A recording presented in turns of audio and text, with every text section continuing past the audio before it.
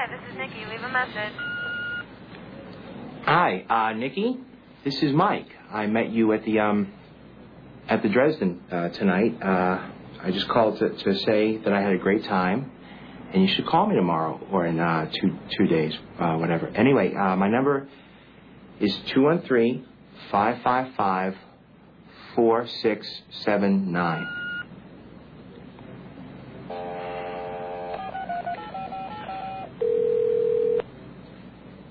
Hi, this is Nikki. Leave a message. Hi, Nikki. This is Mike again. I just called because it sounded like your machine might have cut me off when I before I finished leaving my number. Anyway, and also sorry to call so late, but you were still at the Dresden when I left, so I knew I'd get your machine. Anyhow, my number is 21.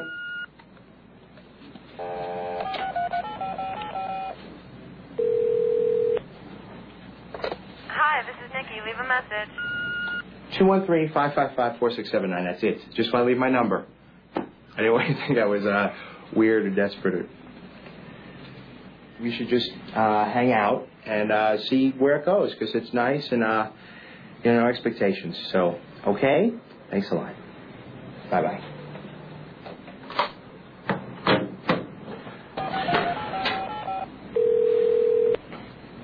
Hi, this is Nikki. Leave a message. I just got out of a 6-year relationship, okay? That should help explain why I'm acting so weird. I just wanted you to know that. It's not you, it's me. I'm sorry. This is Mike.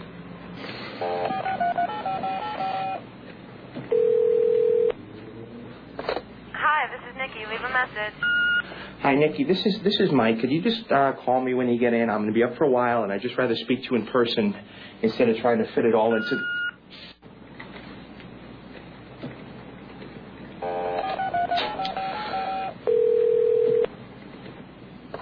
Hi, this is Nikki. Leave a message.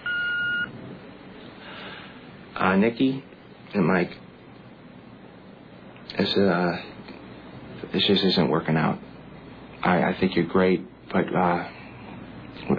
maybe we should just take some time off from each other. It's not you, it's me. It's what I'm going through.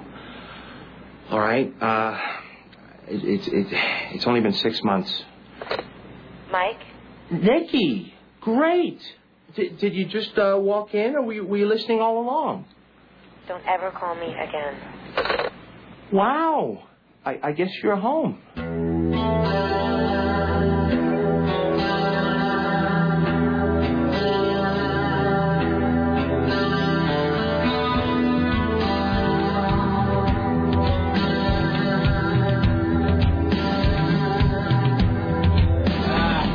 That's just as awful as I remember. Thank you.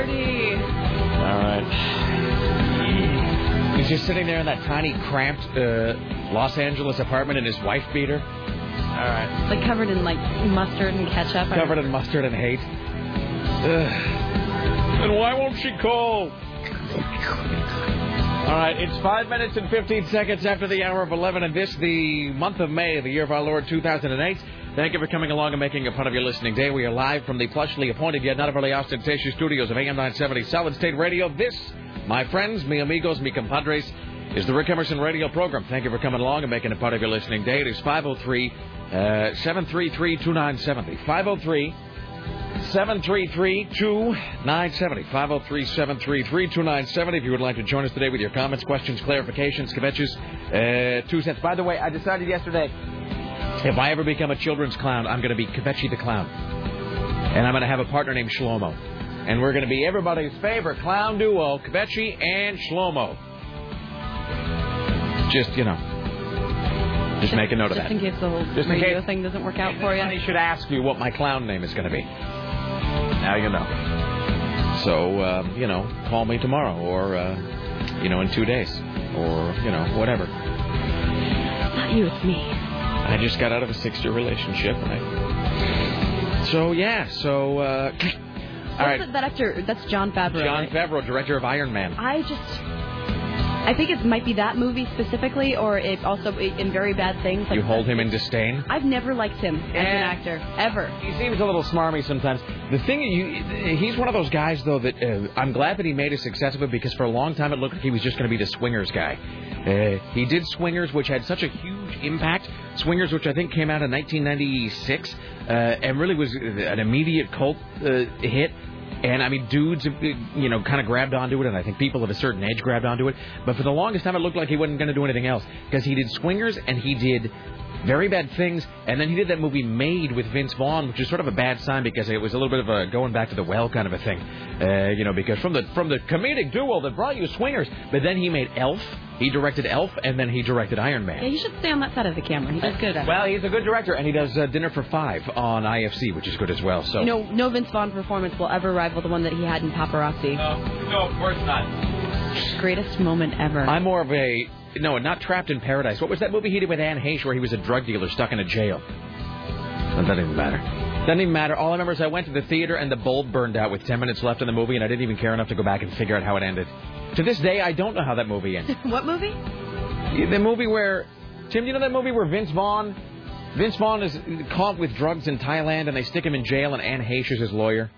No. It's like a really terrible... Broke Down Palace and convincing Vince Vaughn, confusing him for Claire Danes? No. Yes, I'm confusing Vince Vaughn and Claire Danes.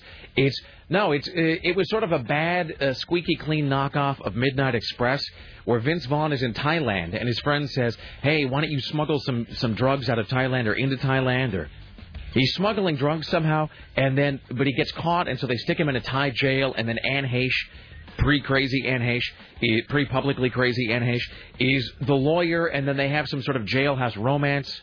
I just remember sitting there in the theater kind of wanting to stick it out because I paid money for it. And then we got to about 15, like you could sense the ending was coming. You got within striking distance of the film's conclusion, and then there was a and the bulb burned out. The movie stopped, and the guy comes in and goes, "I'm sorry, the bulb is burned out. I'll have to give you passes to come back and see the film later." And I never went back. So to this day, I don't even remember what the name of the movie is or how it ends. Just wasted 4 minutes on it. It's 503-733-2970. 503-733-2970 if you'd like to get on board today. Richie Bristol standing by, ready, willing, and able to pass along your observations about the interesting, the groundbreaking, the tedious, the mundane, or the somewhere in between. We'll talk more about Richie Bristol in a second and Sarah Dillon's quest to find him love. Let's see, what else is coming up? Lisa Desjardins joins us today for the first time since she left our fair city. Steve Kastenbaum will join us from New York City today, where I do believe... I don't think they're doing it right now, but I think at some point, I think they're getting... I think at the end of the season, they're going to be tearing down Yankee Stadium and Shea Stadium, which is the home of the Mets and where the Beatles played. So, anyway, we'll talk to him about that. Top 5 coming up today. Top 5 rock acts that Dave Zinn wants us to interview. That'll be the top 5 rock acts that Dave Zinn wants us to interview on this program. Scott Daly will be here later on to give sort of the Film Fever radio word on Indiana Jones and the Kingdom of the Crystal Skull, which I guess it's already open and wide release, but probably the majority of people are going to start turn out to see it tonight. Geek Watch coming up today. What else? We were supposed to talk to Jim Roop about something, but it doesn't look like it's in the prep sheet, so that may or may not happen. We are heading, of course, into a holiday weekend, so we'll have news about that. Tim Riley working on the following stories for your edification today. An alleged Craigslist criminal is shot at the Vancouver IHOP parking lot after a sting goes wrong and a cop is run over. There's a gang-related shooting on Northeast 13th early this morning. The Russians give the new Indiana Jones film a thumb down due to anti-Soviet propaganda. Your hands could combust, bursting into flames while barbecuing after using hand sanitizer. High gasoline prices are forcing farmers to switch to mules. And CNN reports secret behind-the-scenes talks are going on right now between Hillary's people and Barack Obama's people to make her the vice presidential candidate. It's all very exciting. I like stories about things combusting, Tim. Wasn't it Memorial Day when we used to do the barbecues in the parking lot? Is it Memorial Day or the 4th of July or both? I think both. What was it? It was mostly Memorial Day. When was Matt deep frying a turkey in a big thing on the steps of the Fisher building? Do you remember that? I think that was the 4th of July. Yeah, it might have been the 4th of July. I don't know. And then we had somebody... You want to talk about the list of things we could no longer do now? At some point, we have somebody juggling fire in the parking lot. Yeah. Yeah, it was the front parking lot of the Fisher building. They're putting explosives in, cans of Spam. Oh, I forgot all about that. I don't see why we still can't have parties in the Fisher building parking lot on holidays. Well, there's no more even now. I think that building is across the street. Largely empty. We should just go over. Just, I ran into somebody who used to work here that now works there. Was that Alan Gabrowski? I believe that was his name. Yes. I didn't remember him. Kind of a squat Lex Luthor-looking guy? Yes. Yeah. Wait a minute, I don't want to get off onto this now, but there's the number of things that I think just in that building alone that we would now no longer be allowed to do, like legally, morally, ethically. I forgot about the fact that why were we blowing up Spam? I mean, apart from the fact that it's fun. Was there some specific reason why we were trying to blow up Spam? And insanely enough, I think at one point, and I'm almost certain Matt was to blame for this, I think at one point we were trying to blow up Spam like still in the can. Which, looking back now, seems like a phenomenally misguided and ill-advised idea. That's one of those things that ends with, and now he's in like a blind home. So, yeah, we tried to blow up Spam. We had that huge deep-fried turkey thing that was going on. I do remember some 4th of July show that ended with just a bunch of barbecues going out in the parking lot, where I think we were surrounded on all sides by dry leaves and twigs and trees. And then there was somebody who may have been robbed, but it may have been somebody else who was just juggling big things of fire one day. I remember during the summer. Fire Sticks. Yeah. I'm going to look at our past events because there's a pretty good archive. Well, in any event, it's 503-733-2970. 503-733-2970. Joined today, as always, by the lovely and talented Sarah X. Dillon. Hello, how are you today? Hello. Oh, there was Lost last night. There was no Lost. Oh. And, of course, then this sucks because... So there isn't a Lost... There wasn't Lost last night, and then like the second part of this like huge cliffhanger episode that they had last week is next Thursday. But I have tickets to go see Sex in the City, so I can't see even. So you go to the press screening or whatever? Yeah, well, I'm doing a press screening for thank you Scott Daly and Aaron Duran. They aren't going to be able to go to the press screening of Sex in the City, so actually I get to see it before that. And do a review for him on Film Fever Radio. You should try to get your review published on Ain't It Cool News, just so everybody can have multiple postings there. And plus I have a connection to it, too, because I'd be like, hey, these are all the pictures that I took during the filming of Sex in the City. Do that. Yeah, that made it on Ain't It Cool News. Be sure to send an email out to everybody letting them know that... What was the thing that you had on Ain't It Cool News? It was a thing called Eat Me. That's what it was called. It was my review of the film Bite Me and Die. My favorite film, Die in a Fire, Sarah Dillon. Did Fat Boy do that one, too, on the multiple reviews that they picked up of his? Sorry, is there somebody talking over there? Hi, you're on the Rick Emerson radio program. Hello. Hello, Rick and Sarah. You guys having a good day? What, did I interrupt you in mid-yodel or something? Yeah, I was. Yeah, I kind of was. All right. Hi, how can I help you, sir? Well, I heard you playing my favorite group there in the world besides Led Zeppelin. That's Tesla. Yes. Yes. And I went and watched. Have you ever seen them guys play? They were at the Roseland not long ago. Yeah, we had Brian on from Tesla to sort of pimp that show. I saw those guys years ago. The only time I saw Tesla was on, actually, in the tour for that record. I saw them on the Psychotic Supper tour, which was a little unfortunate because at that point I think they were feeling a little dogged by that 5-man acoustical jam album, and they didn't want to be pegged as the band that just sat there and played Signs. So there was a little bit of strangeness with that band going on, but not a bad show though. Good band. Yeah, those guys are great. Frankie Hannon's one of the best guitar players I've ever seen in my life, and I'm running for president, don't you, Rick? I wasn't privy to that, but please feel free to go on and on about it endlessly right now. Well, I sent you a CD called "I Want to Be President." What was it about? It's a tribute to Bill and Hillary Clinton. It's a song just for them. Is it a wacky? Is this an original composition, sir, or is it a wacky parody? It's all my own music. I gave it to you and Sarah at your listener party show. I was wondering if you got a hold of it. Oh, then I do have it actually, and I will actually plead a little bit of I don't know, whatever. Pleading a thing. I'm pleading some sort of state here. I have up in my office. I got every time we do a listener party, there's guys who are in a band or they got a song or whatever, and so we will get handed CDs. All the CDs that I got on Thursday are actually in a single pile upstairs, and we'll be going through those this weekend actually. So if yours is among them, I will hear it. You can't miss it. It's got me with 3 of the women from the Oregon Beauty Contest on the front, and I got hemp plants growing in front of the White House and a whole bit. Okay, is this a single or is this an entire album you've created, sir? An entire album. It's the first one of about 6 I'm doing. It's the first of a six album concept series about you and the women from the Oregon Beauty Pageant. Well, it's kind of cool, yeah. Yes, it is. All right, I'll be listening to it this weekend, sir. Thank you, Rick. Thank you. All right. Yeah. Okay. Thank you. Bye. I can smell crazy in the air today. Yes, you can. All right. How did I know he was going to work the word hemp into that? Hi, you're on the Rick Emerson radio program. Hey, how's it going? What's up, sir? Hey, say hello to Tim and Sarah.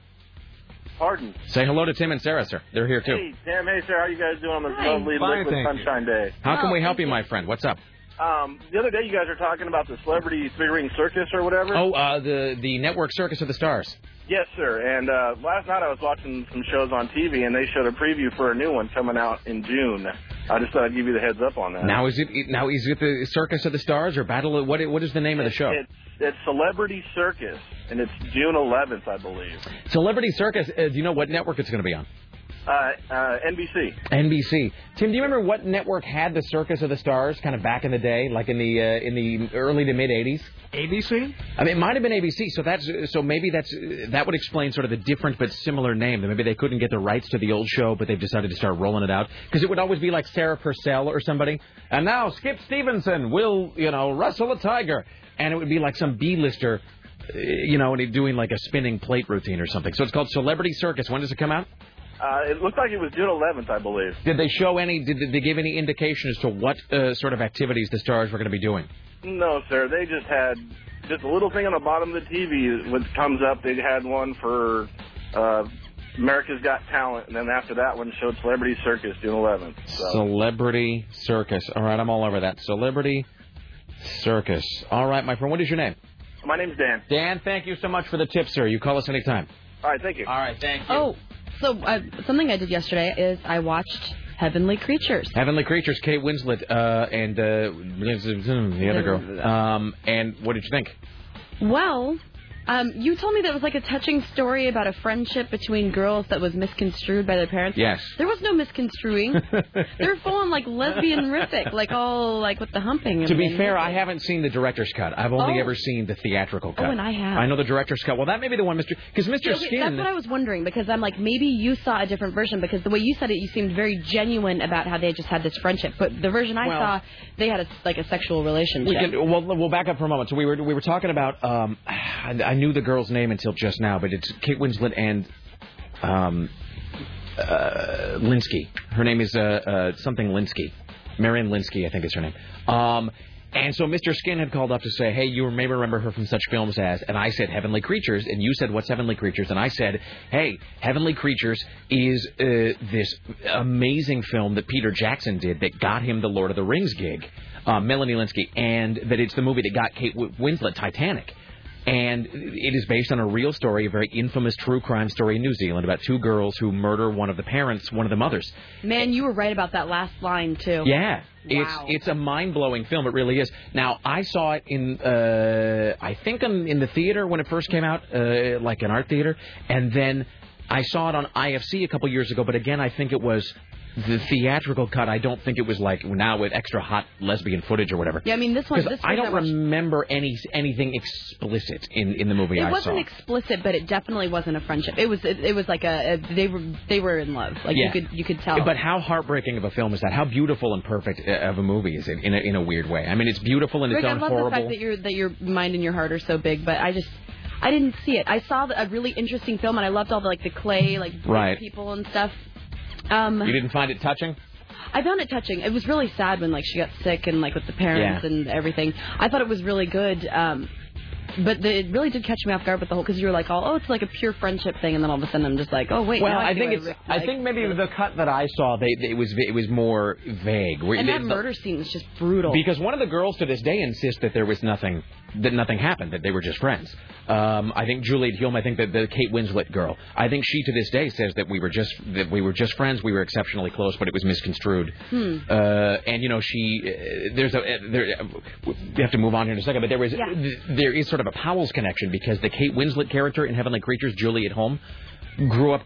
She changed her name and became a fairly successful novelist and wrote about 20 books that sold very, very well, especially in Europe, under a different name until the movie came out and people figured out who she was. And so she wrote a series of, I think, murder mysteries, of all things, under a pseudonym once she was an adult. How long did they serve, 9 years?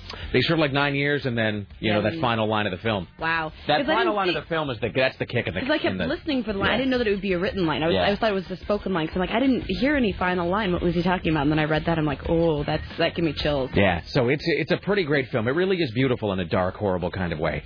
And I do believe, by the way, that James Cameron stole a couple shots from that film for Titanic. I There's that totally saw great her sequence on the when boat. she's on the boat and the boat's pulling away. Anyway, Yeah. Heavenly Creatures is a great movie. Yeah, it was definitely interesting. I'd recommend seeing it. But the murder scene was just gnarly. It's a dark film, but it's really, really amazing. Hi, you're on the Rick Emerson radio program. Hello. Hey, Rick. What's this up? Is not your usual Seamus. You are. This is not the Seamus I'm looking for. No? All right. I'm another Seamus. Do you feel sort of overshadowed by the Seamus, who's sort of a super fan message board guy? Sometimes, yeah. Have you thought about coming up with an alternate name or persona? Sometimes. Okay. Kind of confusing sometimes to hear you talking about a Seamus when it's not me. Are you used to being, because it's in this part of the world anyway, it's maybe not necessarily a very common name. Are you used to being the only Seamus in a room? Yes. All right. How many other Seamuses have you known personally in your life?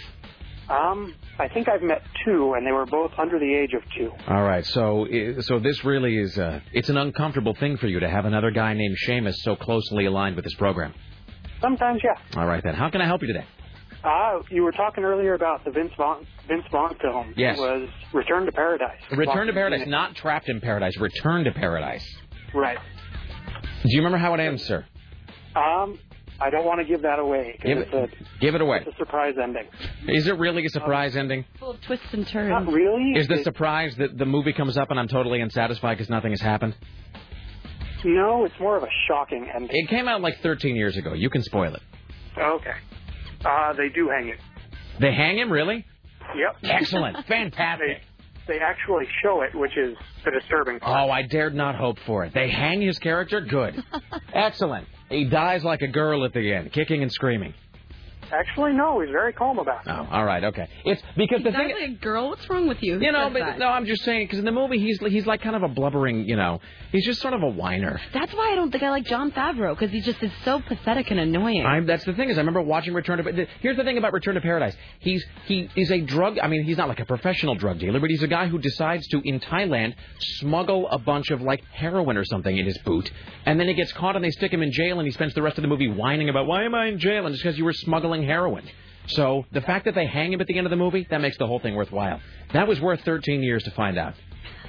It's even sweeter now having to wait for it. Thank you, sir. Yeah, no problem. Bye now. Let's do a couple more here and then we'll take a break. Hi, you're on the Rick Emerson Show. I just wanted to ask, have you ever seen Roadside Prophet? Roadside Prophet? It's an obscure 90s film, art house. Tim, Roadside Prophet? Yeah, No. it's really not worth watching, but go to YouTube right now and Google Roadside Prophets / John Cusack. He does it's like a 3-minute cameo that's repeated a couple of times in the film, but it'll just kind of give you the meat and bones of it's pretty cool. It was kind of a exit stage left performance. So it's worth watching for the John Cusack cameo. Yeah, the whole film. It's kind of cool. It's got like what's his name from the Beastie Boys and John Doe and all right, Roadside it's kind of Prophet. a road movie. Is that Prophet with an F or with a PH? Prophet is in prophetic. All right, excellent. Thank you, my friend. Give it a look. Have a good day. All right, there you go. I'll do one more and then we'll break. Hi, you're on the Rick Emerson radio program. Yeah, the other caller sort of answered my question, but I thought maybe you were trying to think of Red's Corner with Richard Gere. That's where he's falsely accused in Thailand or some god-awful place of murder. No. That's a good obscure reference, though. I think Midnight Express kind of did that genre the best that it could possibly be done, and people have been trying to knock it off ever since then. No, they're very similar movies. But, yeah, I think the one I was... Yeah. I was thinking of the one, it's Anne Heche and it's Vince Vaughn, and it was, I think, the first real big starring role Vince Vaughn had after Swingers, and he was trying to be a serious actor. And I didn't realize there were so many Midnight Run clones. You could almost do a top 5, I've been accused of a terrible crime in a horrible country movie. Top 5, I'm having the soles of my feet beaten in Thailand movies. Yeah, they could do a movie about that. Remember that kid in Singapore that got caned? Michael Fay was his name. Yeah. Michael Fay. I don't even remember. Did he actually get caned? Yes, they did. Caned that little bastard like nobody's business. You know why? Because he was out spraying graffiti on people's property, and that's what you get in Thailand. Yeah. He was asking for it. Also, my roommate went to high school with Scott Daly. Excellent. Really? Does he have embarrassing photographs? Yeah, it's funny because I heard him talking about his upcoming reunion, and I asked her if she knew him, and she didn't recognize the name. But then we went to that website he was talking about, and he said, "Hey, look, it's this Poindexter in the Argyle sweater," and she immediately knew who you were talking about. Yeah, she was a goth, so she didn't know, and she's like a year younger than him. So of course she wouldn't have spoken to him in any way. Right. Just like all the others. All right, thank you. All right, thanks. Bye now. All right, we got to take a break. Come back after this. Lisa Desjardins, Steve Kastenbaum coming up, Tim Riley, and more, including the top 5 in Scott Daly. Steve, it's the...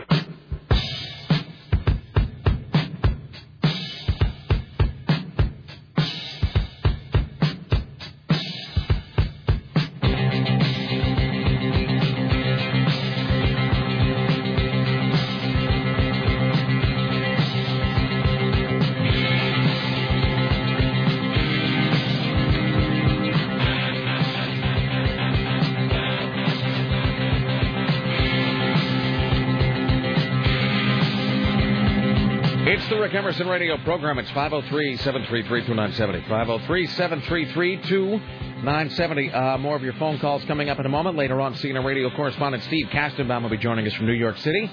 Scott Daly from FilmFeverRadio.com and the top 5 musical acts that Dave Zinn wants us to interview. Ladies and gentlemen, will you please welcome to the Rick Emerson Show, for the first time since her sojourn to the City of Roses, CNN radio correspondent Lisa Desjardins. Hello, Lisa. Hi, guys. How are you? How are things? Oh, well, hello. Hello. Still dragging a little bit, I got to admit. How was your flight back to... how long... Here's a dumb question. How long is the flight from here to there? It was 2 flights. It usually is around 7 hours altogether, but the flight, there was actually an adorable baby next to me. And by adorable, do you mean loud? Actually, she was really pretty good until we started descending into Cincinnati. Then it was, woo, then the ears were shut. Can I tell you this? She was really pretty good. She was a cute little baby. Here's an idea that I have right now. This just occurred to me, that I have no means or mechanism by which to manufacture this product. So somebody else should take this idea and they should do it. You know, they have those reverse earphones you can wear, by which I mean those noise-canceling earphones. Yes. And the deal is you put them on and they... as I understand it, if you put on noise-canceling headphones, they themselves generate a sound wave, which is, I'm in full Bruce Egler mode here, they generate a sound wave which is the inverse of the sound wave created by the noise around you. So it cancels it out so there's no noise at all. They ought to create those that just specifically block the baby frequency. Yes, I think that's probably a good idea. Headphones that all they do is they cancel out the sound of squalling infants next to you. So well, it was right on cue because I think Delta now has this cute video where they're trying to poke fun at typical things on the plane as if trying to acknowledge them while not actually changing them. And so they had a video of like a cartoon of a screaming baby, and the dad of this baby didn't actually have his headset on at that time, and he wasn't looking at the video. But just as that video was ending, making fun of the screaming baby, his baby started screaming, and fantastic. the whole plane was like, "Oh, gee!" Almost like sort of like a handoff from virtual baby to real baby, like a tag. Like as if yeah, you think that's a real baby? I'll show you screaming. Exactly. All right, so I don't even know where to start with everything there. So we've got all kinds of Daddy Mac McCain is in the news all over the place. Did you just call him Daddy Mac McCain? I did. Usually Johnny Mac is really the way he's referred to. No one refers to him as that. If you're being casual, who refers to him as that? I want names. Johnny Mac? Who calls him Johnny Mac, other than you just now? It's sort of, I'd say, reporters. Really? On the trail, sort of, yeah, when you're in kind of a... Is it kind of an ironic name, as though, like it's sort of like a hip name that they know doesn't really work with him because he's not hip? It may have, in fact, started when he did wear those sort of Terminator-looking sunglasses. Yeah. But I don't know. Well, so it just seems to work. I don't know. So I know that. Well, first of all, CNN is reporting today, although not attributing, not sourcing, not actually giving any underpinning to the story. CNN is saying today what everybody sort of suspects, which is that the Clinton campaign is really strongly leaning on the Obama campaign to talk about some sort of number 2 position for Hillary. The best line of the story, though, is where CNN reports that the talks are, quote, very, very tense and difficult. Yes. So, I mean... So here's a dumb question. I mean, do you suppose that there's any truth to the fact that they're sort of doing back-channel discussions where Bill is on the phone demanding that somebody give his wife a job? You know, as much as I know you love that image, I cannot confirm that Bill himself is on the phone demanding a job for his wife. But I think his people are certainly on the phone, as are hers. They have kind of the same people, actually, for the most part, not all together. But yes, here's what's interesting about this is it's the ultimate game of political poker. There are sources telling us that what the Clinton campaign is asking for is to be offered publicly the vice presidential spot, and then she can decline it. But very privately, the Obama camp is saying, we're not so sure she would decline it. We know that's what they're offering. Well, what would be... We're so worried that we would put that out there, expecting her to say no, and then she'd say, why, yes. Well, I would love to be your vice president. This whole thing just fatigues me. I don't even understand any of this now. Okay, so why... This sort of short circuits the question I was going to ask, which is, how could there be discussions? I mean, they either want her or they don't. I mean, let's leave aside what you just said for a moment and deal with sort of a more prosaic question. Is when they say that she is in talks with that the Clinton people are in talks with the Obama people about the VP slot. I mean, leaving aside this weird Texas Hold'em scenario you just brought up, what would there be to talk about? I mean, it's like at this point, they would either be in favor of Hillary on the ticket or they wouldn't. It seems like, what other information could they possibly require to make that decision? There are a lot of ways of looking at this. One is when you have as tense of a conflict as you clearly have right now between Obama and Clinton as she tries to set up some sort of exit path, it's typical, just sort of like with the Michigan and Florida situation. Remember when those two states were talking to each other, but they figured out pretty quickly they didn't have a lot to talk about. But still, it's sort of the beginning of diplomacy, the beginning of trying to untangle a knot. You start talking and you see if there is anything that you can agree on. Basically, what the Clinton people want is they want sort of a dignified way for her to exit the campaign, and they want to get as much political capital for her as they can. So I think they realize pretty clearly that Barack Obama does not have her as his number one choice right now for vice president. It's not clear that he has anyone as his number one choice, but it is very clear that he doesn't want to commit to her as vice president at this time. So why would the Obama campaign do this insane scenario of offering her the position just so she can say no? Like what? Why would he ever agree to that? That's just stupid. Well, because what's going on, it's all sort of political horse trading. He wants her big fundraisers, her big strategists on board with him. And he wants them not just on board in name, which is certainly going to happen. They're going to say, yeah, Obama, rah. But he wants them to really be working for him and seriously be passing the Kool-Aid down the line to all 17 million of those Clinton voters, because he is going to need them. So right now he's trying to work out a way so that he can kind of hold hands with them legitimately without it just being sort of uncomfortable for the next 5 months, which is what you want. Yes, absolutely. Right. But so now they're actually trying to work out a deal where they can truly get along, and the Clinton people know it. They know this is sort of their last kind of political leverage that they've got. The last chip they have. The last chip they've got, and they want to play it for all it's worth. Now, it's not clear what exactly they can get out of it, but there are a lot of options other than vice president. A lot of people are talking about the cabinet, but we've talked about that before. It's not clear she would be a perfect fit on the cabinet. Perhaps there's some power deals in the Senate.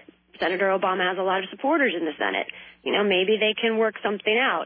They're going to talk about a wide range of possibilities, I think. I just love the idea that they would float this sort of bluff where Obama says, okay, Hillary, do you want to be vice president? And then she just kind of goes, yes, in front of a camera somewhere, and then he's locked into it. I mean, that would just be so delicious. It would be the best possible end play to this entire thing. I mean, really, just because you couldn't possibly be more absurd or convoluted at this point. Right.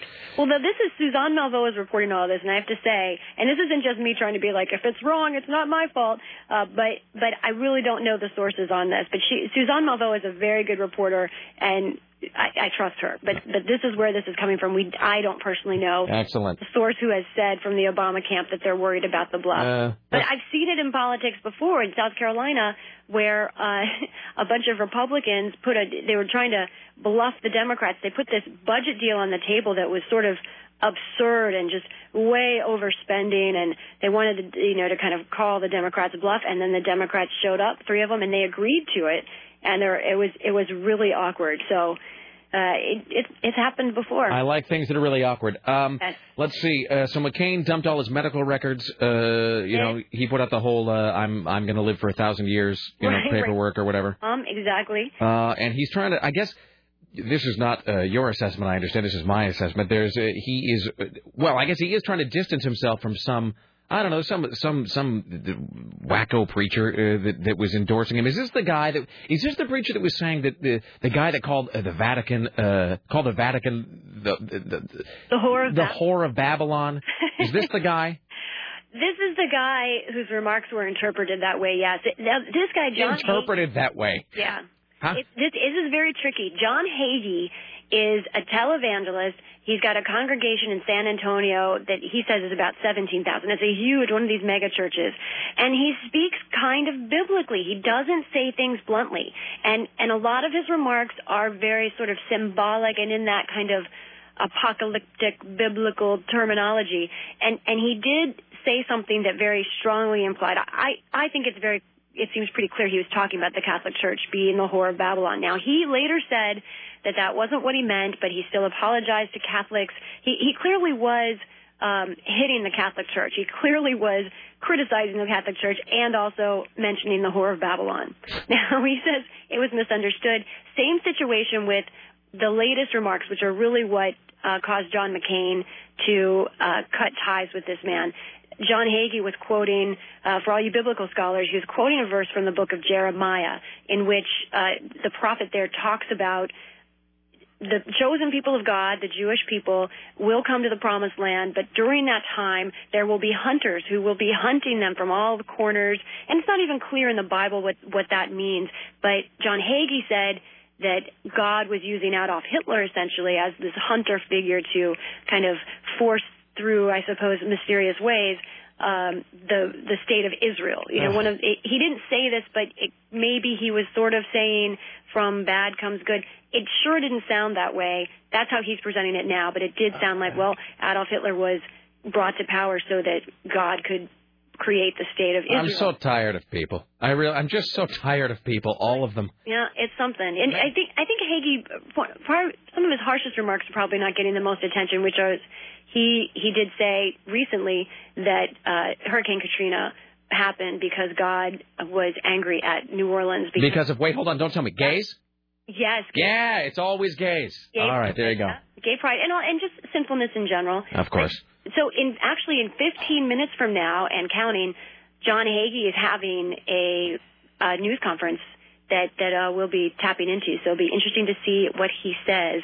I think what's interesting here is that John McCain, you know, he kind of tried. He didn't really disassociate himself with this man completely. He said, I don't agree with that remark. I don't agree with this remark.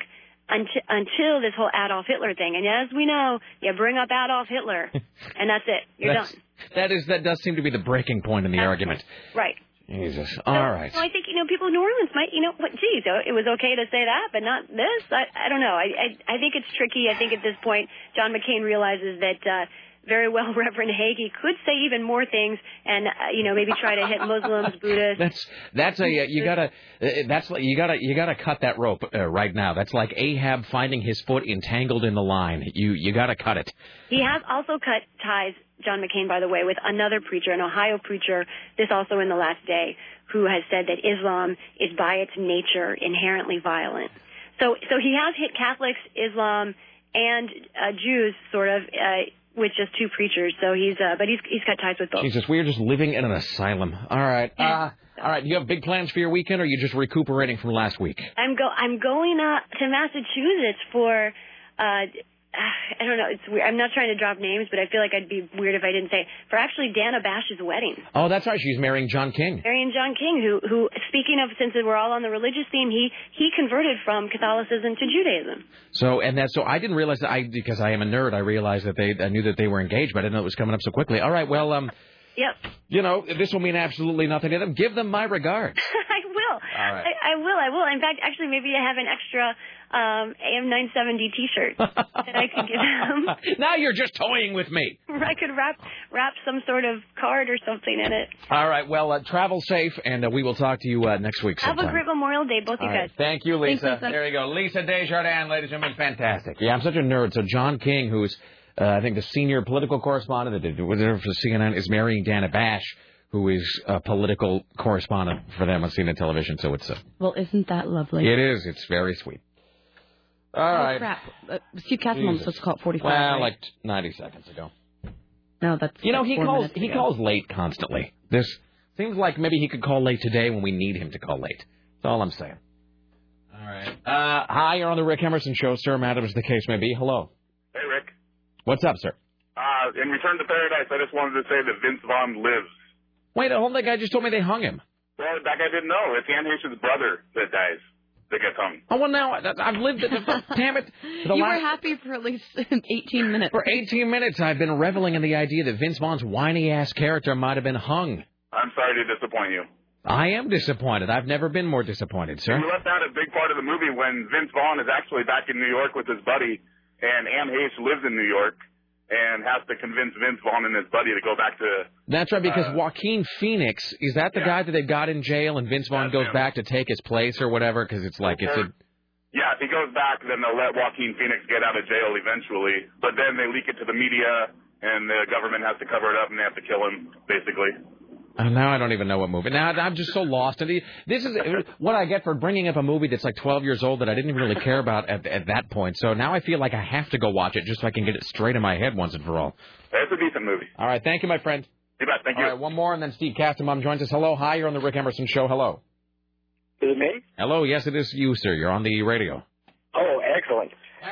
First off, I'd just like to say, Lisa, how cute is she, by the way? She is adorable. She couldn't be cuter if she was actually made out of buttons that were made out of bugs' ears.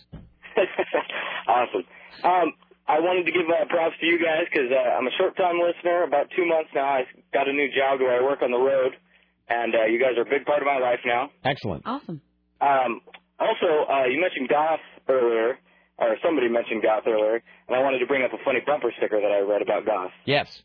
It was, goth is just a reason for ugly people to seem interesting. And the ugly is sort of different. There's that we've talked before about the goth beauty scale and how, there's like dog years and human years. Well, there's goth years and regular years, because if you're a goth guy, there's about 3 years of your life when you can pull that off without looking ridiculous. Women can pull it off a little longer, but like if you're a guy, as soon as you hit 21, you can no longer wear anything. Take off your fishnets and your eyeliner. It doesn't work anymore. That are too big. Yes. All right. By the way, just as we go here, if you ever want to amuse yourself, sir, what is your name, by the way? Jesse. Jesse, if you ever want to amuse yourself, go to Google and look up Goth Day at Disney World. There's this great day where it's so. Oh, that is like so funny. Thousands of goths get together and they go to Disneyland, and it's the greatest, most retarded thing you've ever seen. I will definitely do that. Thank you for listening, sir. One more quick thing. Very quickly. You guys, so just so you know, my brother is an FM DJ here in Portland on right now, and I'm listening to you guys. I want to ask, but I won't. Thank you, my friend. I appreciate it. Yep. Have a good day. Thank you, sir. Wow. I didn't ask. You'll note that I had the restraint not to ask who it was. Now I got to know. I got to find out. I must know. It wouldn't be Gustav. Let's see who's on then for some right now. No, let's tell Tara. Let's tell Tara.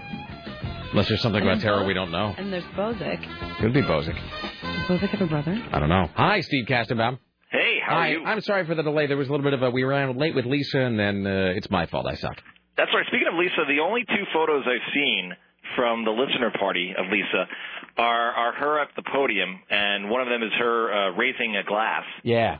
Yeah, but that's it. I'm waiting to see the good ones. By good, do you mean backstage? Yes. Are there any? Well, I was just talking with somebody about this the other day, actually. So, yeah, the photos that are on the site mostly are from the roast section of the listener party. The roast was just sort of one part of the evening. But, yeah, there was she roasted in the audience. There's a great shot, I think, of her. I don't know if it's posted or not, though, of her walking out on stage for the first time, because I don't mean to. I'll just say Lisa it was sort of it sounds condescending to say cute, but I don't think she really anticipated how much the audience loves her. And so backstage she's like, well, I'm expecting some, a little polite applause, a smattering of applause. And I mean, there's a place called the Crystal Ballroom, which is a decent sized venue here. And so she walked out, and there was over 1,000 people there who just stood up and just screamed, when she walked on stage. And she was a little stunned. I mean, I was standing right there when she walked on stage, and she was a little taken aback. I mean, she was a little stunned by it. And I said, Lisa Desjardins! And everybody screamed again. And for a moment, I thought she was going to kind of wig out a little bit. I don't think she. So there's a couple of photos, I think, of her looking pretty stunned. I'll have to find those. But I was actually just talking to my friend Joni, who was sort of worked the party with us and helped us do a lot of she's a filmmaker and helped us do a lot of the things. And we were talking about the backstage photos because we have some photographers who were, on retainer for the night, both backstage and out front. And there was a lot of free alcohol backstage. And as the night went on, the photographs and the positions that people put themselves in became more and more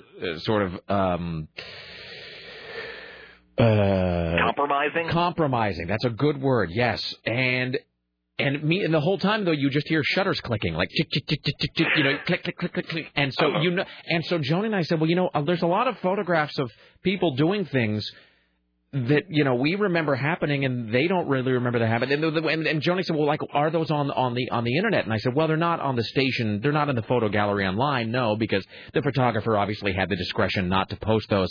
But we did speculate that all of those photographs are still around because I just assume, like speaking of photographers." If you know anybody that's a professional photographer, don't you assume that there's a secret, sexy folder they have at home where all of the photos that can't see the light of day go?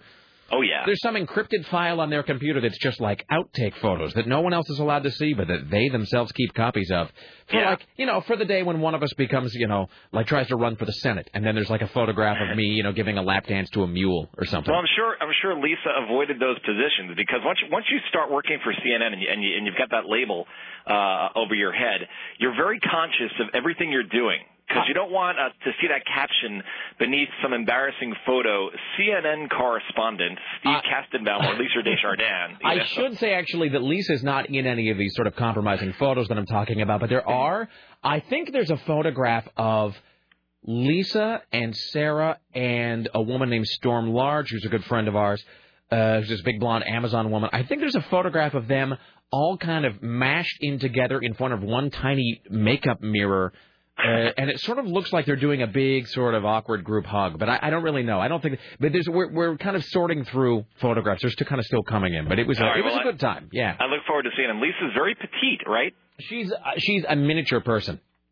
It's so funny when she and I are at an event together, where we might be co-hosting a debate coverage or something like that, because we'll have a big table, and I'll be taking up 2/3 of the table while she'll be in one little corner. When she first came in, I went to hug her, and at first I thought I'd missed. Do you know what I mean? Yeah. I'm like, wait, hold on. No, I think I've grabbed the wrong part of space and time over here. She's very lucky. She's very fortunate because I've hung out with Lisa and, we've gone out to meals before, and it's not like she has an eating disorder or something. She's just got good genes. Oh, no, we went to dinner with her on Monday, and she was putting it away. Yeah. She really was, and Lisa, not that I was talking about Lisa behind her back here, but you know what it is? Lisa is that girl that, you see interviewed on television sometimes. She goes, I don't know what it is. I mean, I just eat all the time, and I never exercise or anything, and I just don't ever really seem to gain any weight. I don't know. It's just how I am. She's great. Yeah. Definitely. All right, so a couple of things. First of all, are they doing that thing where they have you sitting at an airport hating your life? I was this morning, but I got to tell you, there was so little additional traffic at the airport this morning that we decided to bail out of there. I'm sure right now the lines are much longer, but early this morning there wasn't an early rush to get out, and I think that has a little bit to do with the increased ticket prices and all the fees that they're adding on because of their added fuel costs. And people were talking about that, having to pay $25 at all the airlines for a second checked bag, and now American Airlines is charging $15. Eventually they're going to start charging this for your first checked bag. Can you believe that? Now, my wife was complaining about that. I have no problems with that because I carry on my luggage because I don't want to have to wait with a bunch of genetic defectives for my luggage to come out. But my wife was just screaming, as they used to say, a blue streak about that, because she's getting ready to go out of town, and she was like, I'm going to have to carry my bag on, and they're going to charge me for it. And I'm like, well, maybe if you just packed for the actual amount of time, maybe if you didn't pack for 6 months every time you went out of town for 4 days, you wouldn't have this problem. I mean, but the thing about this is, now everybody's going to try and carry their bag onto the plane. And that's just going to make it twice as long, I feel like, to get onto an American Airlines flight, and there won't be enough overhead space for all the bags. That is true, and, I never really thought about that. And here's another point that I can actually see another downside now that you're mentioning this, is that when you go onto a plane, because we've talked about this in the show, that we on the show always do carry-on luggage, because, I like to be efficient. I don't like waiting around, and especially I hate waiting on other people. And so... if I have to jam something under my seat and eliminate my footroom, I'll gladly trade that for being able to get off the plane and go right to the car or go right to wherever I want. But here's the other thing. When you get on a plane at the airport, there's that thing that's like your bag must fit within this frame to be allowable as carry-on luggage. Right. And the thing is, they never enforce that. I carry crap onto the plane. I mean, I could gift wrapping like a rhinoceros and carrying it on with me, but they never enforce that.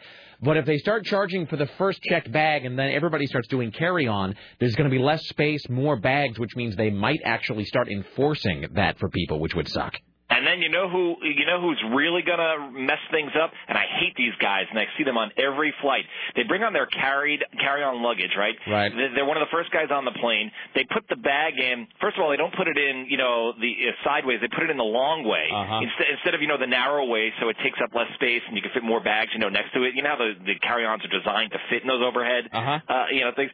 So they'll put it in there the long way, so it takes up the room of 2 bags instead of 1. And then they close the door, so people think it's full. When there's still room for like 3 more bags. I want to punch those guys. You should. You know what? Either you do it, I'll alibi for you. Thank you. Those guys drive me nuts. F them. Real quickly here, and I'm not much of a sports fan, but I am a fan of popular culture in America. So I don't know where I've been. I must have fallen into some sort of a coma and didn't realize this. So Yankee Stadium and Shea Stadium are both being torn down.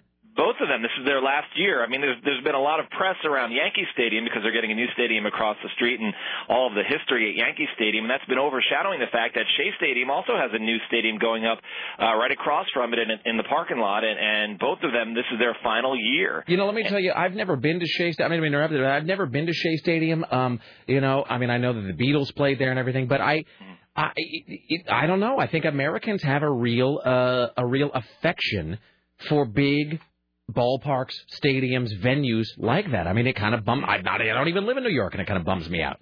Well, here's the thing. They're building 2 brand new stadiums, and Shea Stadium really was never a great stadium. It was very utilitarian. Nothing really interesting about it. The dimensions were exactly uniform, down each line. They're getting a much cooler-looking stadium. It sort of looks like, Coors Field, if you've ever been in Colorado, or Camden Yards in Baltimore. Really cool baseball stadium, and the facade is supposed to be reminiscent of Ebbets Field in Brooklyn for the Dodgers. I'm really looking forward to that one. Yankee Stadium, they built the thing, it looks like a cathedral. It's this big, massive, cement meant to look like slate outside, like stone outside, like a structure of permanence. And, they call that, the Yankees Cathedral or baseball's cathedral because of all the history there. So they wanted to sort of give it this larger-than-life feel to it. But they're both going to be incredible stadiums, and I'm looking forward to that next year. But this year, all these sports tour companies around the country are doing a booming business booking package deals to New York to catch games at both stadiums before they go down. See the house the roof built. Are they going to sell pieces of that? Can you buy a piece of Shea Stadium? There is so much security at Yankee Stadium these days because they're afraid of guys, ripping off stuff in the stadiums and everything. I don't know how you'd walk out of the stadium with a seat and nobody noticing, but they've got lots of security there. The last game is going to be crazy, and the All-Star game is there too this year. Yeah, I can't. See, that's the sort of thing that even I'll watch, just because I appreciate the intersection of sport and culture there. Mm-hmm. All right, my friend, are you on? Well, you're not. Is anybody there Monday? Or are you all just like? Oh, there's a lot of people working, but I took a vacation day. Ah, excellent. Hey, can I send a shout-out to my friend in Portland, by the way, the guy who was running for office? Absolutely. I'll send a shout-out. Hey, DJ, can I send a shout-out? My friend Jules, he won his primary. Excellent. What is his name? Jules Coble-Bailey won his primary in the 42nd House District. Oh, dude, those signs are all over my neighborhood. Yeah. I see signs for that guy. Really? Yeah, everywhere. Man, woman? Yeah.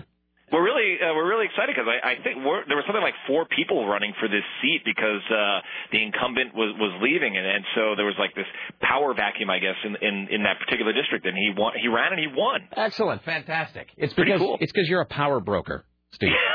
Because of the association with the Kastenbaum brand. Yeah, it was probably more to do with my wife helping him out, I guess. I'm not sure. Thank you for that long-distance dedication, Steve Kastenbaum. There you go. All right, my friend. Enjoy your long weekend. We'll talk to you next week. Okay, so long, guys. Steve Kastenbaum, ladies and gentlemen. Hello, Tim Riley. Hello. Have ye news for us? Yes. Is it exciting? Always. Wonderful.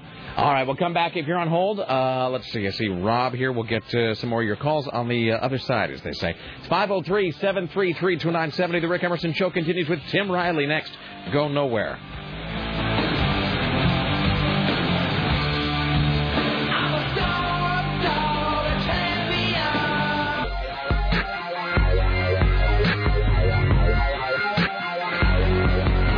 Why, hello, it's the Rick Emerson radio program. It's 503-733-2970.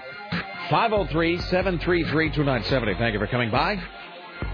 In just moments, Tim Riley begins the new news hour. Later on, we'll talk to Steve the Hook Novick. Let's see, what else? Scott Dowley coming in. We'll do the top five musical acts that Dave Zinn wants us to interview. Hello, hi, you're on the Rick Emerson Show. Hey, Rick, it's Rob. Hello, Rob.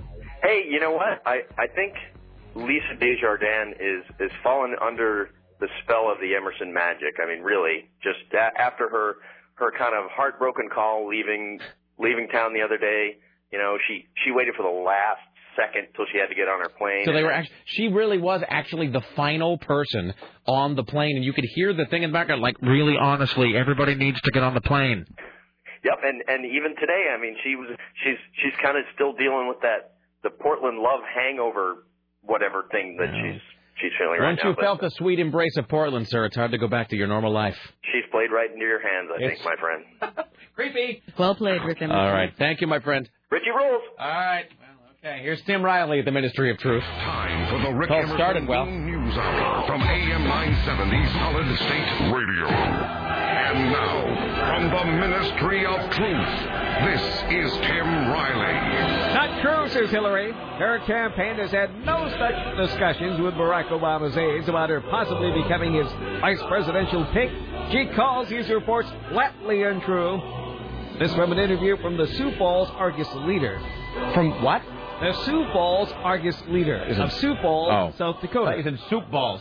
Oh, all right. No. Well, of course it's true. Rumors are always true, and this rumor in particular is absolutely true. It is flatly untrue, and it is not anything I'm entertaining. It is nothing I have planned. It is nothing I'm prepared to engage in. I am still vigorously campaigning. Where? Where is she? Sioux Falls. She visits some chicken place there or something. Some chicken place. Is the, so I don't even know if I want to talk. I don't even know if I care. So is there she's in Sioux Falls, South Dakota? From Sioux Falls, no. So is there a primary there still? Yes, they haven't had their primary yet. What other primaries are left? Do we know there's Sioux Falls, South Dakota? Is that it? I think so. So really, she's pinning all of her hopes on South Dakota. Slave state somewhere. I'm not sure. Jesus. All right. Well, so there you go. Well, you heard that Lisa said the thing is that the Clinton people are pushing for this deal wherein the Barack Obama campaign will offer her the vice presidential slot just so she can turn it down. Uh-huh. So, you know, we'll see if it happens. I mean, you can never count out the Jedi mind trick of the Clintons. So apparently she arrives in Sioux Falls to campaign for a large crowd. As large as they get. What passes for large there. Yes. Yeah. So untrue, she says. Portland police claim a 25-year-old man was shot shortly before 1 o'clock this morning on Northeast 13th Avenue. It is a non-life-threatening gunshot wound. The gang enforcement team has been called in to investigate. They have not identified a suspect and have received conflicting information, and the neighbors don't want to cooperate. So there. Then there was a shooting at the Vancouver IHOP. So here's what happened with this. Apparently, you know, Craigslist is this breeding ground for criminals of all ilks, and somebody's on Craigslist looking for cars to buy. So they pick out a car and give this guy what he thinks is a real cashier's check, brings it to the bank. The next day, the bank says, this is fake. So the car's gone. So in the meantime, the guy gets his friends to go online to find out if they can trace this guy. And sure enough, they find the car for sale with the same phone number, but in another city. That's fantastic. So the cops set up this sting at the IHOP in the Couve around 7 o'clock last night. So they're pretending that they're interested in buying this car. All of a sudden, apparently they acted too coppish. And the guy kind of knew the jig was up? Right. So then one of them runs away. As a matter of fact, two of the men became aware, got in their car, and intentionally ran over one of the officers. Oh. Yeah, so the officer takes his gun, shoots the driver once in the arm. Excellent. Police catch up with him 2 blocks later. Oh, that was a beating. They bail out of the car, take off on foot. They're quickly caught, so somebody definitely got beaten. Oh, yeah, that was a savage pulping in the street that happened right there. Let's see. Both the victim and the officer expected to be all right, and we're waiting for them to release the name. The victim's only all right temporarily, by the way, until he goes back into jail and into prison, where he will once again be very, very, very not all right. So, wow. Why don't you at least change the... I mean, if you have...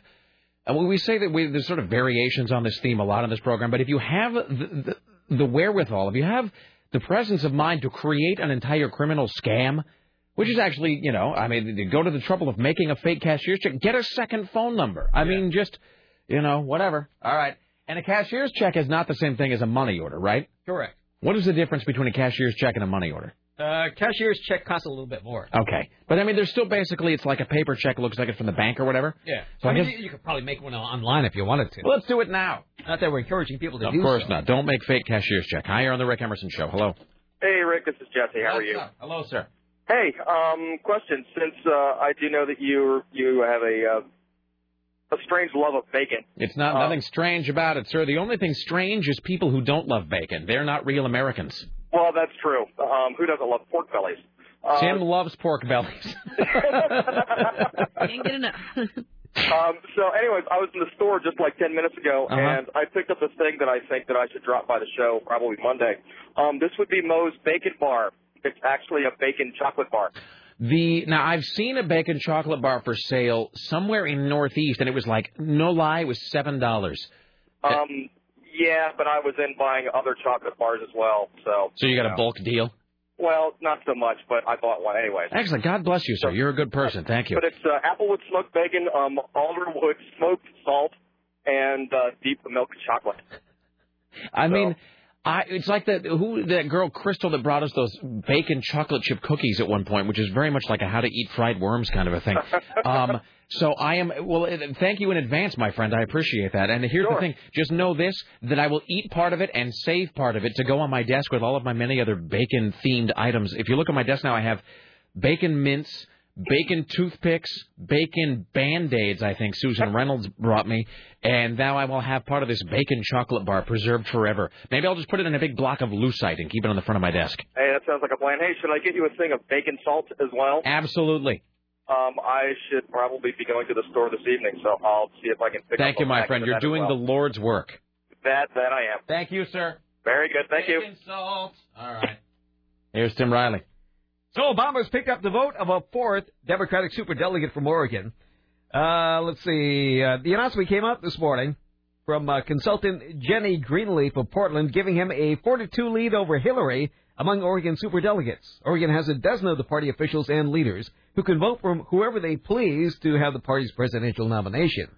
The state Democratic Party announced Greenleaf's endorsement and says it expects no word from the 6 superdelegates who remain uncommitted so far. You know what I think we've missed out on? We were talking about creating that shirt that has the outline of Portland, and then it says, Portland, our mayor is hotter than your mayor. Here's another thing. We missed the boat on this one. We should have made shirts that just said, I'm a superdelegate. Oh, I would totally have worn one of those around. You know what I mean? Just to sort of say, that would be a thing that could get you. Here's the thing. If you're a guy, if you'd worn a shirt that says I'm a superdelegate, that totally could have gotten you, you could have struck up conversations with smart hot chicks with that. This guy points out something. He says, Craigslist all but gets down on their knees and begs its users not to accept cashier's checks from buyers. I don't know how much stupider a victim could be in a case like this. Craigslist specifically says don't take cashier's checks. Because there's the deal.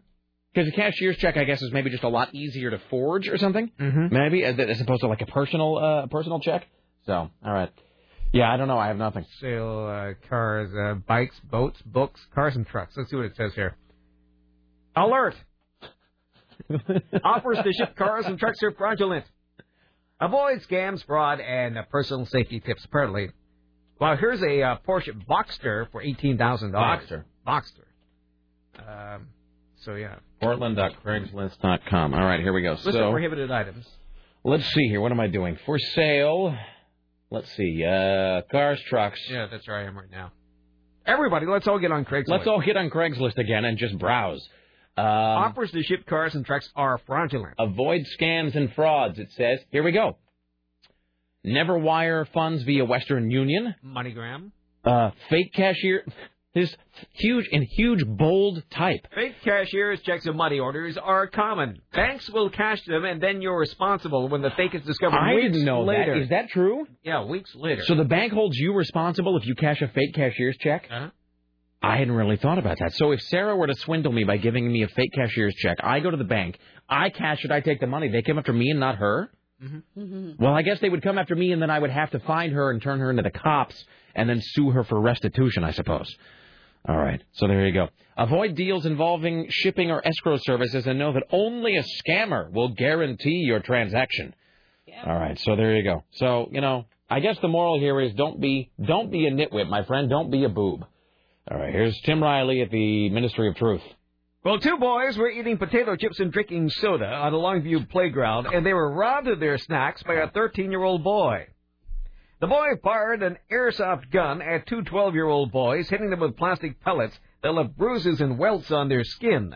The 13-year-old grabbed the boy's food and took off from the playground. Police were able to find the boy, and it was all settled with a little talk and an apology. But this week, the parents asked police to reopen the case and consider filing robbery charges. I guess they could. The students said the holdup and the injuries were worthy of bigger punishment. It will be different if they're friends or, they were acquaintances or something. But when it's kids they don't know, it's more serious, said the student. Most parents say airsoft guns should be illegal for children because police may mistake them for the real thing. The child needs to be prosecuted for his own safety and the safety for the community, says a parent whose name is Brent Kitchens. The boy accused in the shooting is a student of the Monticello Middle School. So that's, you're unsafe in Longview. Bugs Meany is wanted for questioning. Hi, you're on the Rick Emerson Show. Hello. Hello. What's up? Hey, so I've been hearing a lot lately about, like the Jimi Hendrix sex tape, the Britney Spears sex tape. Yes, sir. I heard the other day that there was a Rick Emerson sex tape. Is this true? Is it blank? Is it only 30 seconds long? Ha, ha, ha. No, I don't know. I just heard it. Oh, I thought you were leading up to. First of all, could you turn your radio up louder, please?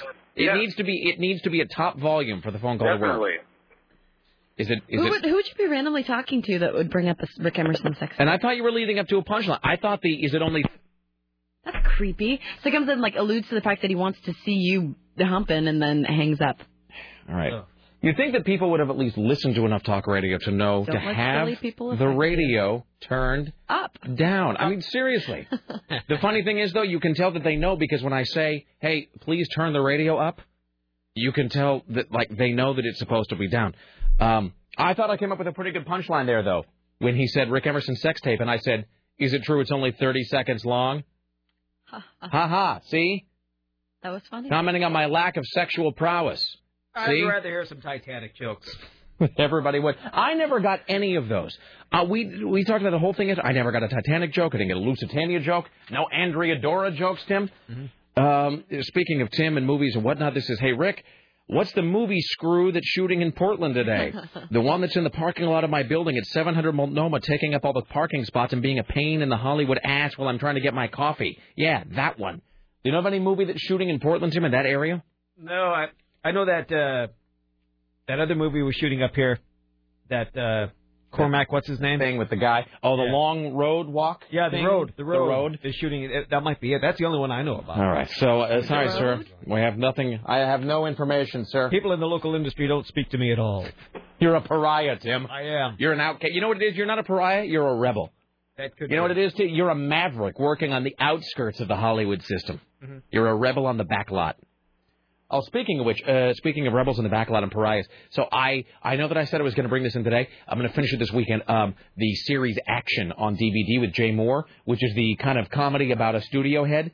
I was watching it last night. I'm about to done with the whole set. But it's just one of the best shows that's ever. And I think you will especially love it because it does just paint Hollywood as just being the worst place on earth, filled with the most horrible people in existence. And it's funny. You got to love it, though.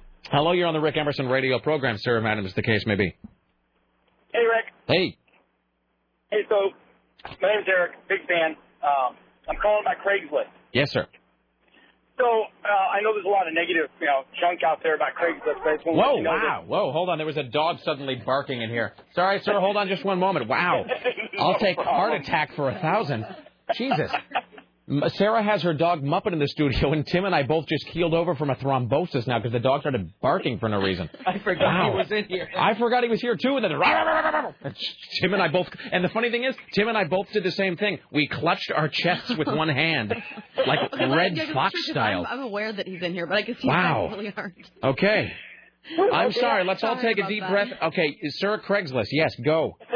So I own a company that we operate on Craigslist, and we make all of our money off of Craigslist. And while it's true, there's some scoundrels out there. The experience I've had on it for years is just really, really good. Now I'm not an idiot and don't take cashier's checks. That's just a no-brainer. But... Well, Craigslist is like anything else. Craigslist is like any other section of humanity. You got, as Jack Webb would say, you got good people, you got bad people. You got smart folks, you got losers. Craigslist really is just a cross-section of humanity like everything else. And Craigslist is like, not unlike Grand Theft Auto or Second Life or World of Warcraft, is basically a mirror of society. It is an online city. And like any online community or city, there's people that are jackasses. You're very, very right. That being said, Craigslist has provided this program with many, many, many hours of entertainment, so we love it. Absolutely. All right. Thank you, sir. Spreading the word. Spreading the word. Thank you, my friend. All right, there you go. Wow. I forgot he was here, and he's normally very, very well behaved. Occasionally someone, I think, will walk by in the hallway, and he doesn't like the cut of their jib, and immediately it's like out with the barking. He's very particular. He really likes some people and does not like others. Here's Tim Riley. They can be vicious, These lobsters, they'll tear you apart. Well, I had to bring him because... and he's growling. Wait, hold on. Can we get him to growl again? Growl. Oh. Wow.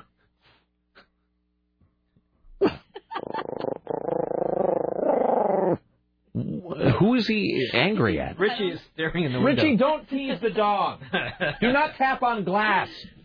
All right. I had to bring him today because they're selling my apartment building, which means I'll inevitably have, no place to live. You get a 30-day notice.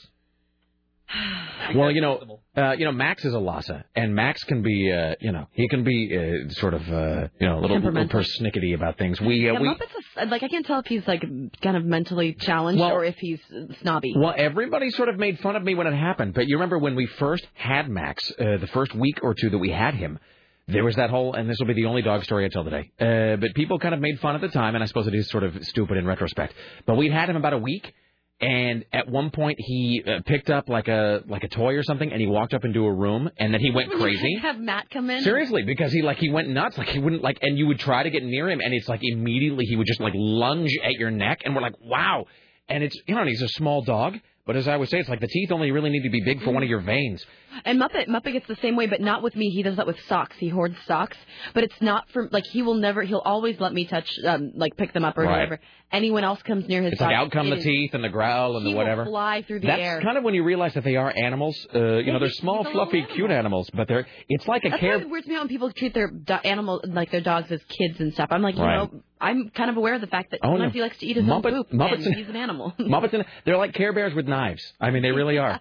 So, all right, here's Tim Riley at the Ministry of Truth. Speaking of crime and punishment, here's somebody who can dish it out and take it. Now, look, we're going to get the answer sooner or later. How about it? What were you doing with this ring in your pocket? Now, let me tell you, young fella, I don't know what's bothering you, but whatever it is, we're going to find it out and get it through your head. You're in a bad spot. If you're not interested in helping yourself, then neither am I. Now, the monkey's on your back. You're going to have to help scratch it off. Now, get with it. What's it all about? That's so great. All right, let's have your driver's license. Come on, get it out. Is this black and white dragnet or color? Gordon John Miller, 2055 Malcolm Avenue.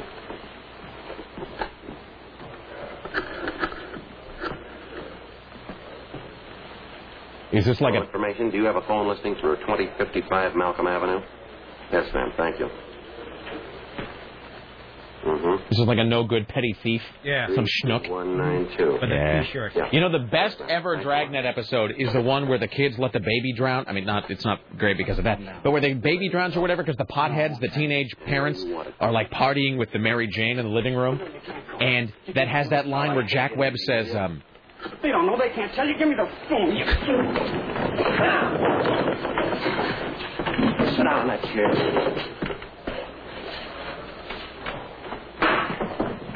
oh, there's going to be a beating. If you won't give us the answers, we'll find somebody who will. The sooner you get it through your head you're not here on traffic ticket, the better. You're going to stay in that chair till we get ready to book you. I'm sick of treating you like a baby. They can't tell you. They don't understand. They can't tell you. That's so great. There's that episode of Dragnet where the teenage parents or whatever, their baby like drowns or something because they're busy smoking pot in the living room, and Jack Webb, of course, just looks like Joe Friday's had it's one dead kid too many, and he snaps, and he has that great line where he says marijuana's what does he say? Marijuana's the match, LSD's the fuse, heroin is the bomb, and just. I think this might be I'll tell you what I know. I know that, in fact, too many kids that begin with pot end up with heroin, then on to LSD. I know that if you drink, you suffer a loss of judgment if you drink to excess. But I also know that judgment returns when you sober up. I know, and so do you. When you flip out on an acid trip, you never know when you're going to slip out again. This is now, Bentley, not a couple of years ago. We've had time now to see and study the effects of LSD. People who haven't had a dose in weeks sail out on another trip. They never know when. The minute they drop one acid capsule or ingest it in any way, they bought the farm. They've lost any chance to depend on and even restore that most precious of all inner senses, judgment. And in my way of thinking, without judgment, you might as well be dead. Your brain is, so why not the rest of you? We were talking about marijuana. We still are. Marijuana is the flame. Heroin is the fuse. LSD is the bomb.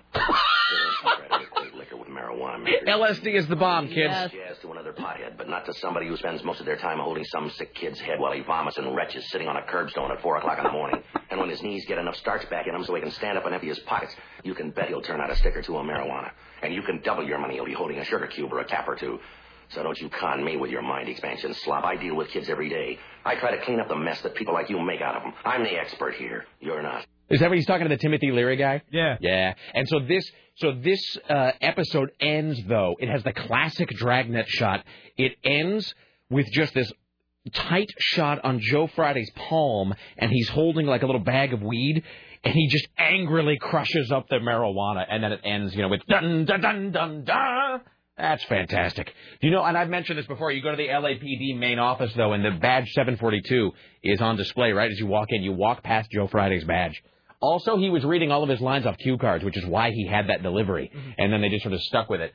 Hello, hi, you're on the Rick Emerson Show. Hey, Rick. What's up?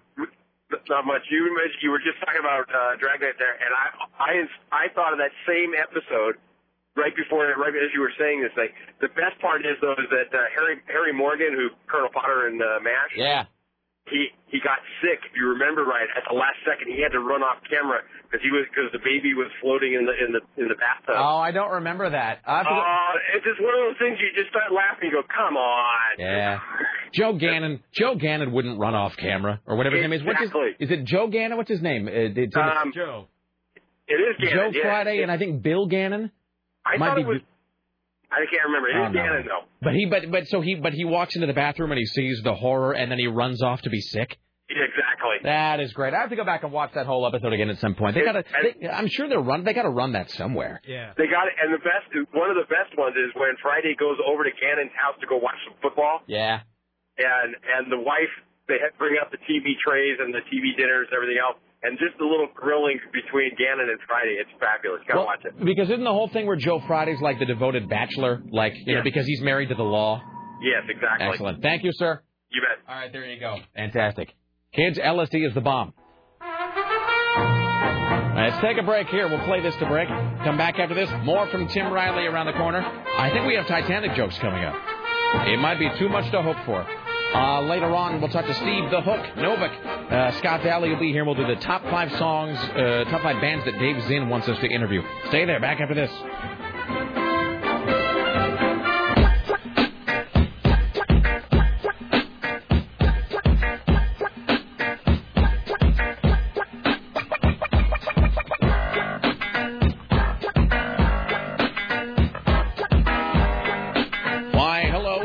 Emerson radio program. I found out about the movie screw that's shooting today. We have, let's see, this is from our good friend Siegfried, who answers all such questions. Rick, the movie that's shooting today is Without a Paddle 2. Who remembers Without a Paddle? No. Burt Reynolds, Seth Green, 2004. Burt Reynolds is here? No, that's the best part about it. He says the movie that's shooting is Without a Paddle 2, a sequel that has no one starring in it from the original film. Does he know who's starring in it, though? It's going straight to video, has no one you care about. The original that's was... all relative. The original has... Well, we can look it up. The original has Burt Reynolds as a... let's see. The original was an okay Burt Reynolds, D.B. Cooper-style comedy, and the dude from... Okay, the dude Scott from Austin Powers. Yeah, it takes place about a rafting trip gone wrong in Oregon, but was... So here's the thing. So the original took place in Oregon, but was filmed in New Zealand. So this one takes place God knows where, but they're filming it here. Reading from Wiki now, Without a Paddle is a 2004 film about men going on a camping trip. The movie stars Matthew Lillard, Seth Green, and Dax Shepard. The film is a parody of adventure films like Deliverance. And in fact, Burt Reynolds is in it playing a D.B. Cooper-like character, apparently. Okay, here we go. Following a friend's death, 3 old friends. I see. I only knew that Without a Paddle existed. I didn't know much about it. Do you know the synopsis of Without a Paddle? No. Listen to this. And how insane is it they didn't film it here?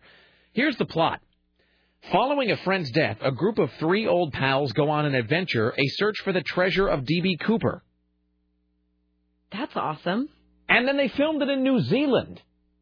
Okay, they're filming the sequel here, though. Let's see. Without a Paddle 2. Let's see if I can see who's starring in this one so we can stalk anybody who might be in town. Let's see. IMDb, Without a Paddle. I couldn't find it on IMDb, but I'm Googling it. Really? There's for the sequel? Yeah. Not even in pre-production? Without a Paddle 2. Hello. Hi, you're on the Rick Emerson radio program.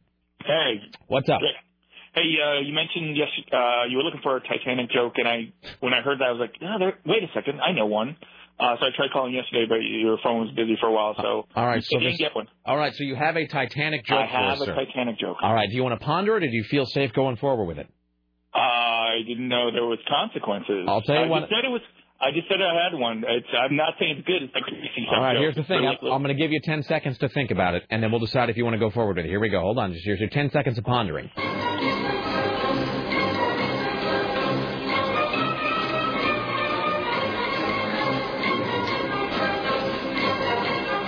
All right, sir. Do you still want to tell your Titanic joke?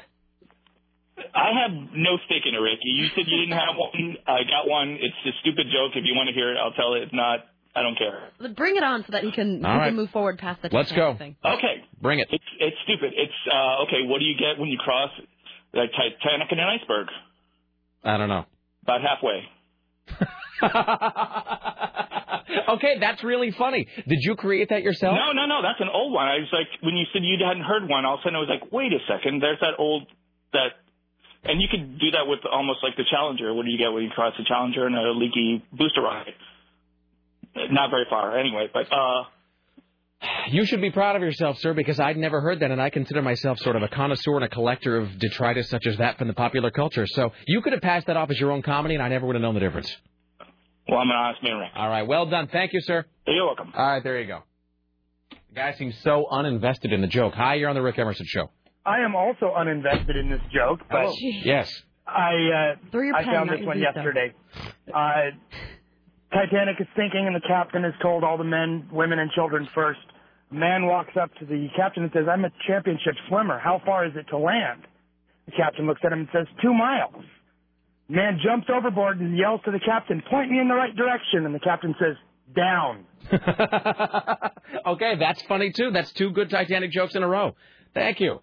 Thank you. Excellent. All right, we should go out on that. No more Titanic jokes. And we had 2 for 2 there. Can't ask for more than that. It's 1,000 batting average there. All right, here's Tim Riley. How about Lindbergh baby kidnapping jokes? Now, see, and I was thinking of that, and then I was thinking Lizzie Borden jokes. Mm-hmm. All right. All I know about Lizzie Borden is that poem, but that's it. All right, here's Tim Riley. Law enforcement agencies around the area reminding you if you're away from home this Memorial Day weekend, lock all your doors and windows before leaving. It's a good idea to talk to your neighbors. Let them know that you're away, so they have ample time to take whatever they need. Make sure you have plenty of water and food for the pets, and arrange for them to be taken care of if something happens to you. And by all means, please drive carefully. If something happens to you? Yeah. I don't understand. This is rather morbid advice. What do you mean if something happens to you? Well, you may decide to stay overnight. Oh, if you're delayed. In Longview an extra evening. You might decide to hang out in lovely LeGrand. All right. Not if something happens to you. No. That's kind of what I thought you meant. All right. Here's Tim Riley. Please drive carefully, as they always tell us. Is my pot up here? Sarah, we got to. Oh, okay. Here's a. It's good advice to drive carefully. Well, among others, Cornell University has done quite a bit of study on the nature of auto crashes. Yeah, I know. Their people have taken that first second of impact and they've broken it down into tenths. Now, you're driving 55 miles an hour and you have a head-on. This is what happens. In the first tenth of that fatal second, the front bumper and grill collapses.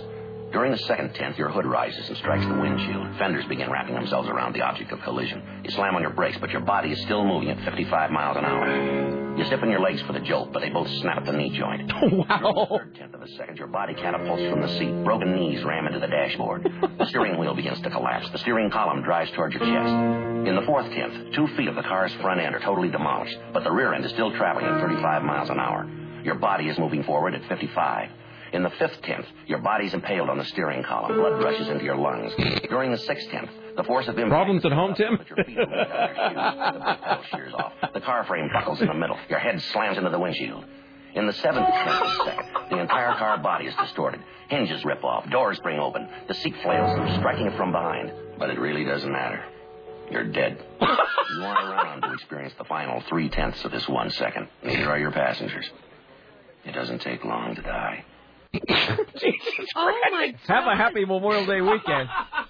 This safety reminder is brought to you by Feeble Symbol Shop of Forest Grove. Wow. I mean, even in terms of Dragnet, I really didn't expect that to go quite as far down as it did. You had me at my lungs are filling with blood, Tim Riley. God bless you. We need salespeople out telling these things. Excellent. We'll be able to hear that sound effect later on during the news. I could bring it back, I suppose. Here's Tim Riley. Oh, by the way, thank you for bringing in Blender Magazine. I can never get enough Tila Tequila. I was talking to Sarah about Tila Tequila yesterday, who's one of those people that is, and I don't mean inexplicably famous because, like, she's done nothing. I mean, there's a lot of people who are famous who've done nothing. She's inexplicably famous because I don't know a single person who likes Tila Tequila. I don't know one person, male, female. You know what? I'd like to speak. We were talking about this, and the only thing I could think of is that maybe lesbians might be into her. Because she had that shot at love thing, too, where she's like, I don't know what I am. Do I like guys or girls? Because she's like, he's all bisexual. And I don't know. Just seeing her makes me angry for some reason. I don't know why. Because she's famous for no reason. I guess. I mean, well, whatever. Anyway, so thank you for Plunger Magazine, Tim, and for letting me know exactly what a steering column will do to my thorax when I hit it at 55 miles an hour. That'll be repeated on the news later on this afternoon for those who don't have time to listen right now. But it doesn't matter because you're already dead. All right. Excellent. Here's Tim Riley at the Ministry of Truth. The parents of a Salem runaway girl are worried she ran away with an older man. They reached that conclusion after learning that 13-year-old Melissa Gregory was living a double life through her computer. On one of her MySpace accounts, she says she was 17. On another, she was 28. And through those social networking accounts, Melissa apparently got involved with an older man. She told her friend she met a man online and was going to Washington or California with him. The mother is scared, of course. Salem police are reviewing the MySpace accounts as part of their investigation. This started on Tuesday when her parents learned she lied to them about her whereabouts. She was supposed to be with a known friend, but the girl told them Melissa was really at the apartment of a 16-year-old girl she met online. And you know these social networking, like, it's never, ever going to get better. Like, this is just the tip of the iceberg. It's just going to keep getting worse and worse. People are like, oh, it will never get better. No, because there's nothing, because there's nothing you can do about it. So, oh, by the way, somebody was talking to us about that Twitter thing a while back, which I guess is a way for you to send like sort of mini bulletins out to everybody. So I'd never really seen it in action until somebody sent me a link to a site that sort of showed it was like a collection of Twitter messages. And I guess the Twitter thing is you can do it either from a computer or I guess ideally from your phone. And it's messages that are up to 160 characters in length, sort of letting everybody know what's going on. And it is one of those things that we sort of make fun of, but you can sense that probably if you were like maybe 5 years younger than us, you would probably start doing it. It would be a thing that and it'd be just like that. Here's the thing. That Twitter thing is just like that business of everybody on MySpace buying each other as pets, which makes no sense to me at all. I have no idea. My girl Lisa and I were out last night, and we sat there and talked about it for 15 minutes, and we have no idea what it means. Is it real money? Is it fake money? Because we came in today, Richard's like, "Yes, sir, I bought you as a pet for $200. What the hell is that? Which just sounds disturbing and weird. Yeah, it's just really weird. And it never existed until about 8 weeks ago. And so as of about, the end of, March, I started seeing these things that would appear on my MySpace page where it would indicate that someone had, quote, purchased me for $725. I always thought they were spam, so I always just delete those. Well, I never approve them or anything. I have no idea. So we'll bring Reggie in to talk about that later. Hello, hi, you're on the Rick Emerson Show. Hey, Rick, I just wanted to ask, could you replay that Dragnet clip under the really soothing music from earlier this week? Hey, that's a great idea. Tim, do you have that Dragnet clip still? And I can look at it. All right, thank you, sir. Hold on, that's well done. I'm embarrassed for not thinking of that myself. I'll get this ready. All right. Then your lungs fill with blood. Then the sky was as sackcloth. Then the seventh seal was broken, and the angel of death killed the firstborn male child in every household. All right, let me. While you're finding that, let me refill my cup of coffee, and then we'll do it.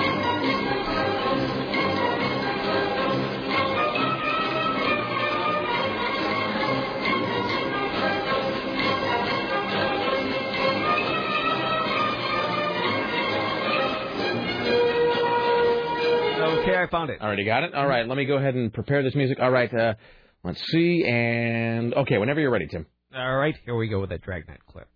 Well, among others, Cornell University has done quite a bit of study on the nature of auto crashes. Yeah, I know. Their people have taken that first second of impact, and they've broken it down into tenths. Now, you're driving 55 miles an hour, and you have a head-on. This is what happens. In the first tenth of that fatal second, the front bumper and grill collapses.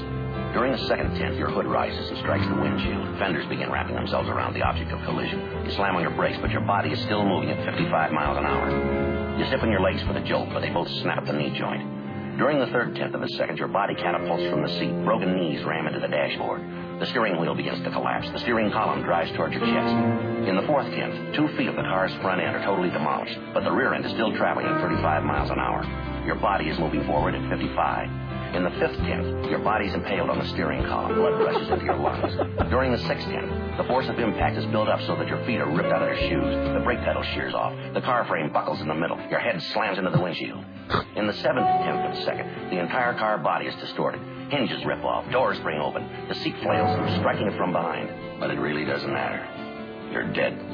You aren't around to experience the final 3/10 of this 1 second. Neither are your passengers.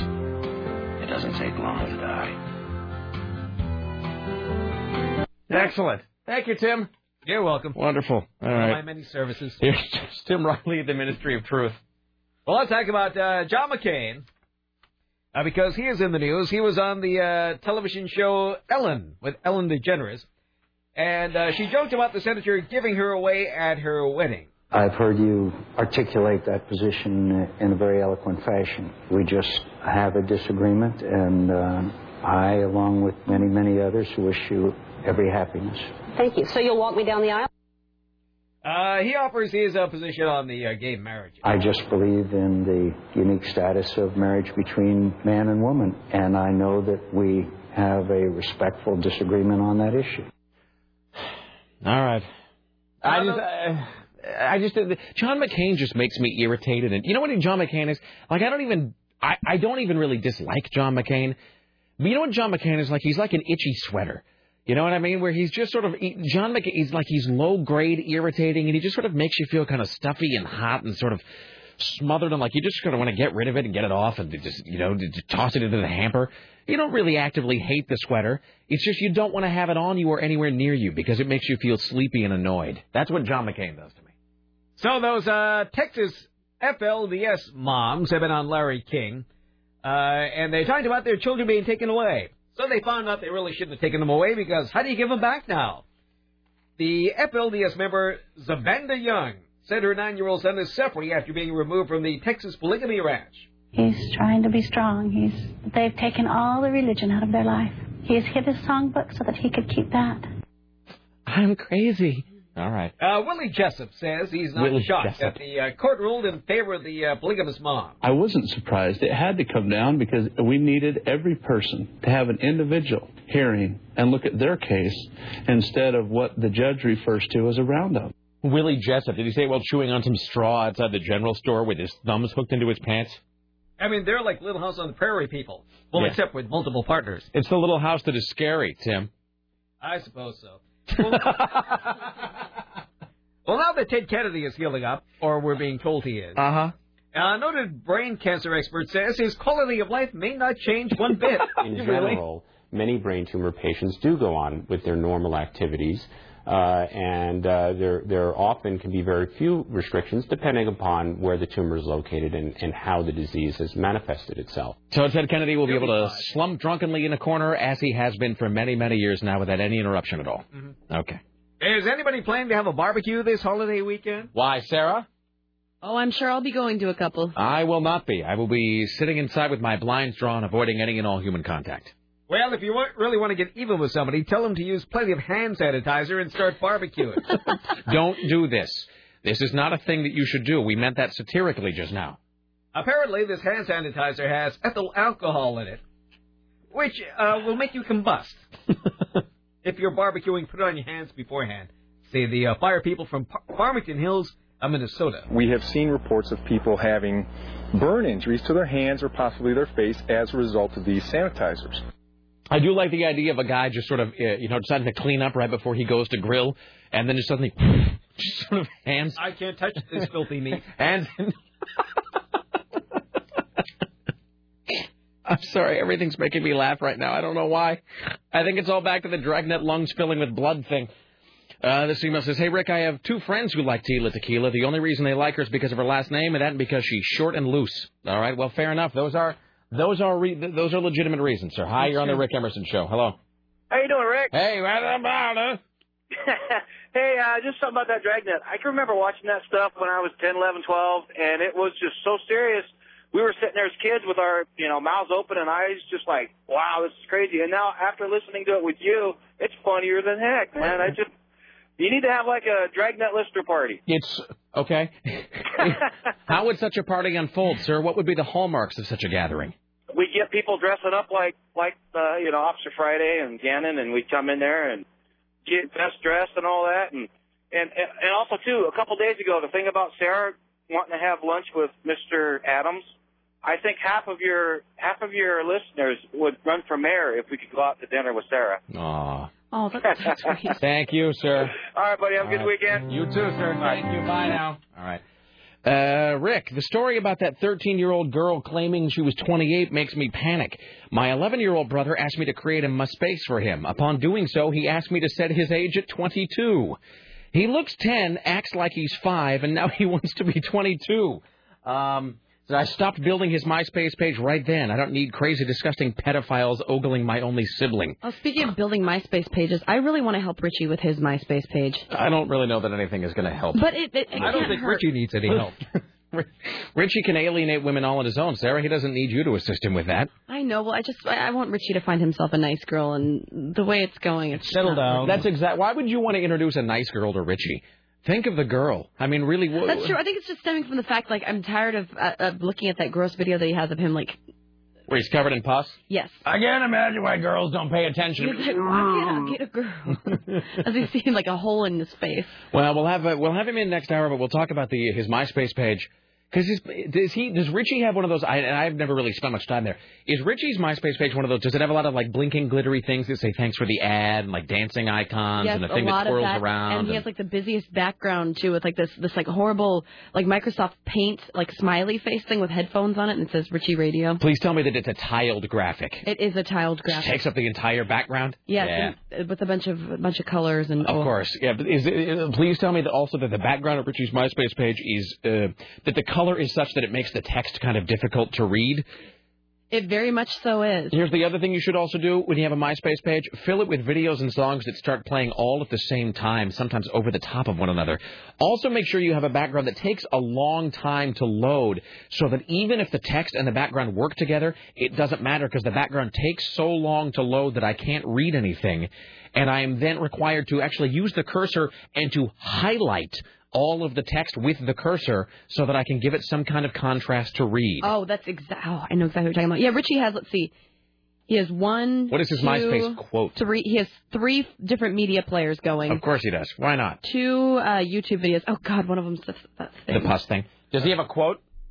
Let's see. No, it's just his website, ibarelyknewher.com. Is his status or whatever set to swinger? You know what? Since he is a music... Since the music. Oh, profile, you don't have that. All right, okay.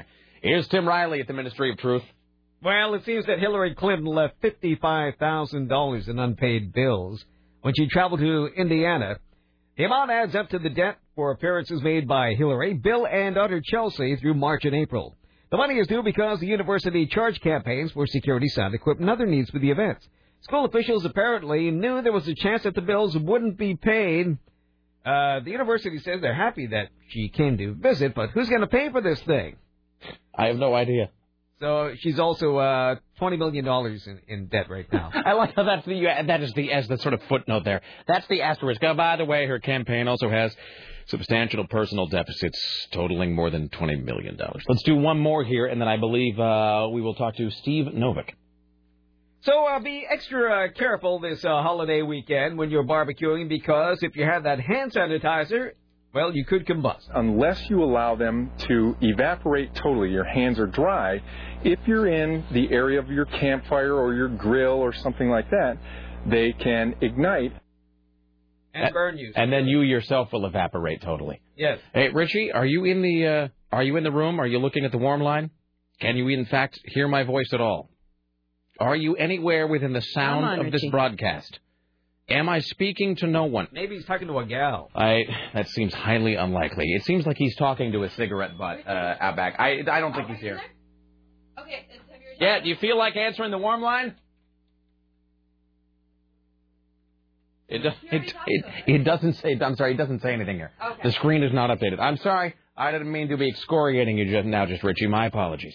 All right, it's 503-733-2970. Please forgive me. It's 503-733-2970. Our next guest is a longtime political activist, former environmental lawyer, and candidate for the United States Senate. Let us now welcome to the Rick Emerson Show, Steve Novick. Hello, sir. Hello, Rick. Thanks for having me on. Thank you, my friend. Thanks for joining. I know it's been kind of a crazy few months for you, and then, of course, leading up to Tuesday, which was insane. So are you, what are you doing?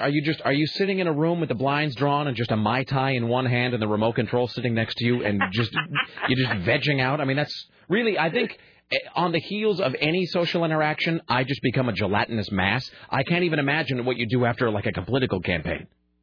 Well, in my case, my girlfriend and I drove down to Ashland, and we saw a spectacular production of A Midsummer Night's Dream last night. And now we're sitting in the coffee shop figuring out where we will spend tonight in our spectacularly beautiful state. So is this sort of awesome. It's sort of a trip where you're kind of making it up as you go along. Those can be exactly. Yeah, we had last night planned, and we didn't get around to planning tonight. Wait, so you say that are you in Ashland now as we speak? I am indeed. So that means that probably within, 10 feet of you, there's probably a guy on a unicycle and somebody else juggling something while wearing a Dr. Seuss hat and saying this shirt made of hemp. Let's see. There's a guy with a shirt that definitely is made of hemp. There's no unicycle, but there is definitely a juggler, and I think that he's juggling, otters. Small otters. Excellent. And beware of Ren fairs, because they can spring up around you in Ashland with, no warning whatsoever. So I guess the question is, quo vadis, Steve Novick, whither shall you go now? Well, I think I'll just keep on doing what I've been doing for the last 12 years. Bill Sizemore has a bunch of dangerous ballot measures on this year, and the usual team is going to have to get together to beat them, and I hope to be part of that team. And we need to elect a mess of good Democrats, including Jeff Berkeley, and I'll help to do that. And there's some other projects I've been working on with my firm, my consulting firm, that does sort of specialized public policy communications work. And one project we're working on is it's kind of a grandiose one. There's a foundation in Seattle that has a bee in its bonnet about the fact that we tend to measure progress in this country by the gross domestic product. But the gross domestic product measures the total amount of money we spend on everything in America, but it doesn't really measure whether we're getting anything for it. So, for instance, if the cost of health care go way up, that increases the gross domestic product regardless of whether people are getting healthier. So this foundation would like Congress and the next administration to consider adopting some new measurements, or at least when the gross domestic product measures are announced, caveat it by pointing out that, the fact that we're spending a lot of money doesn't necessarily mean that the environment is better, that health care is better, et cetera. And the hope is that will mean that in future administrations, when the economy is allegedly good, people won't get complacent and think, well, GDP is up, then we shouldn't be working on our big long-term problems. The phrase of the economy allegedly being good is sort of interesting, because that's one of the things that our esteemed president was saying a few weeks ago, that he felt that for most Americans, he felt like people were, living, they were better off than they were 8 years ago. And I know John McCain has mouthed some sentiments to that effect, that he believes people are better off than they were a few years back. When you were kind of going around Oregon, and you would sort of talk to people, what were the big concerns? What were the things that people would say to you that they felt needed handling or addressing? What are people worried about right now? Well, one huge thing, of course, is health care.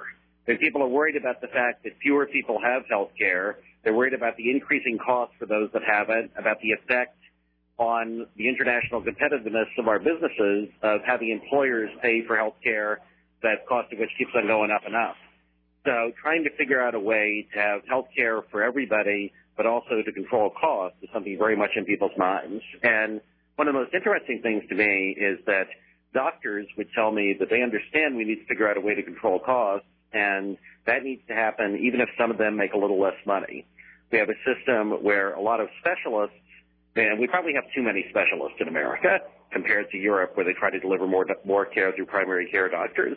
And I talked to a radiologist, for instance, a few months ago, who said, look, I make a lot of money under the current system. I'm on the gravy train, but I realize the system has to change. And we have a system now where doctors and hospitals are paid by the procedure. So the more machines they run people through, the more money they make, regardless of whether it really adds that much to people's care.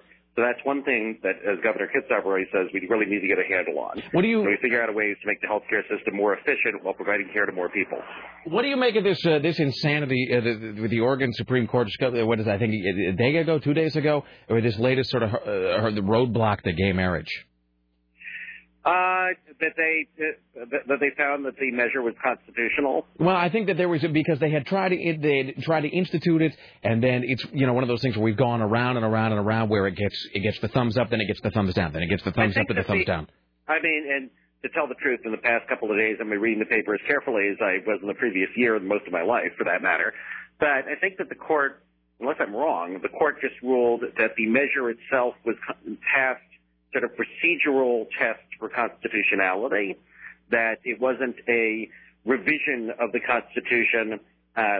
It was simply an amendment. And there's a distinction between the way you have to pursue a revision, which is sort of a sweeping change to the Constitution, and the way you have to pursue a mere amendment. And the court said this is a mere amendment, not a revision. And legally, I mean, I'm extremely sympathetic to the cause of same-sex marriage. I worked hard to defeat Measure 36. But legally, I can't say that the Court of Appeals decision was obviously wrong. What I hope is that in the next few years, as public opinion of this issue evolves, we can pass a new resolution which will say that we're not going to discriminate against people on the basis of sex.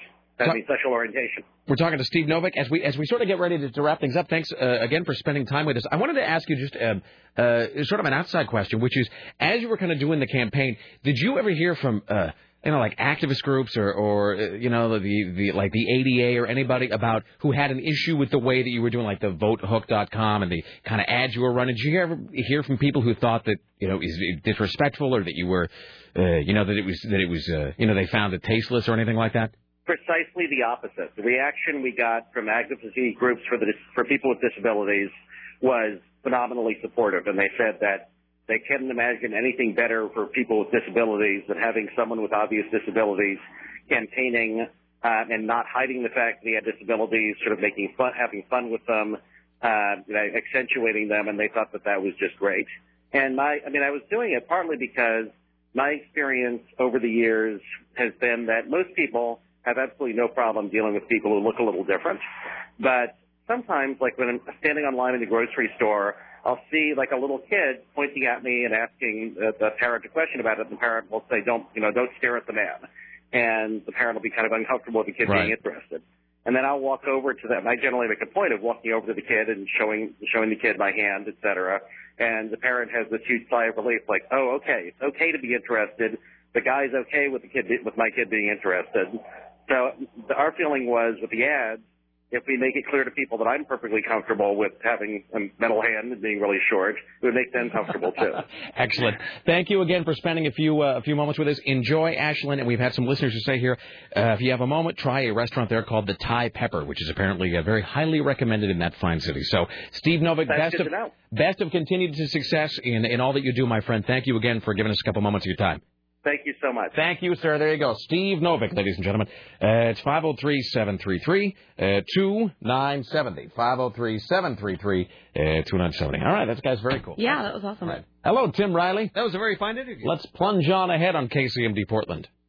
Well, Utah's Governor Huntsman says every citizen in the state should be outraged by the price of gasoline.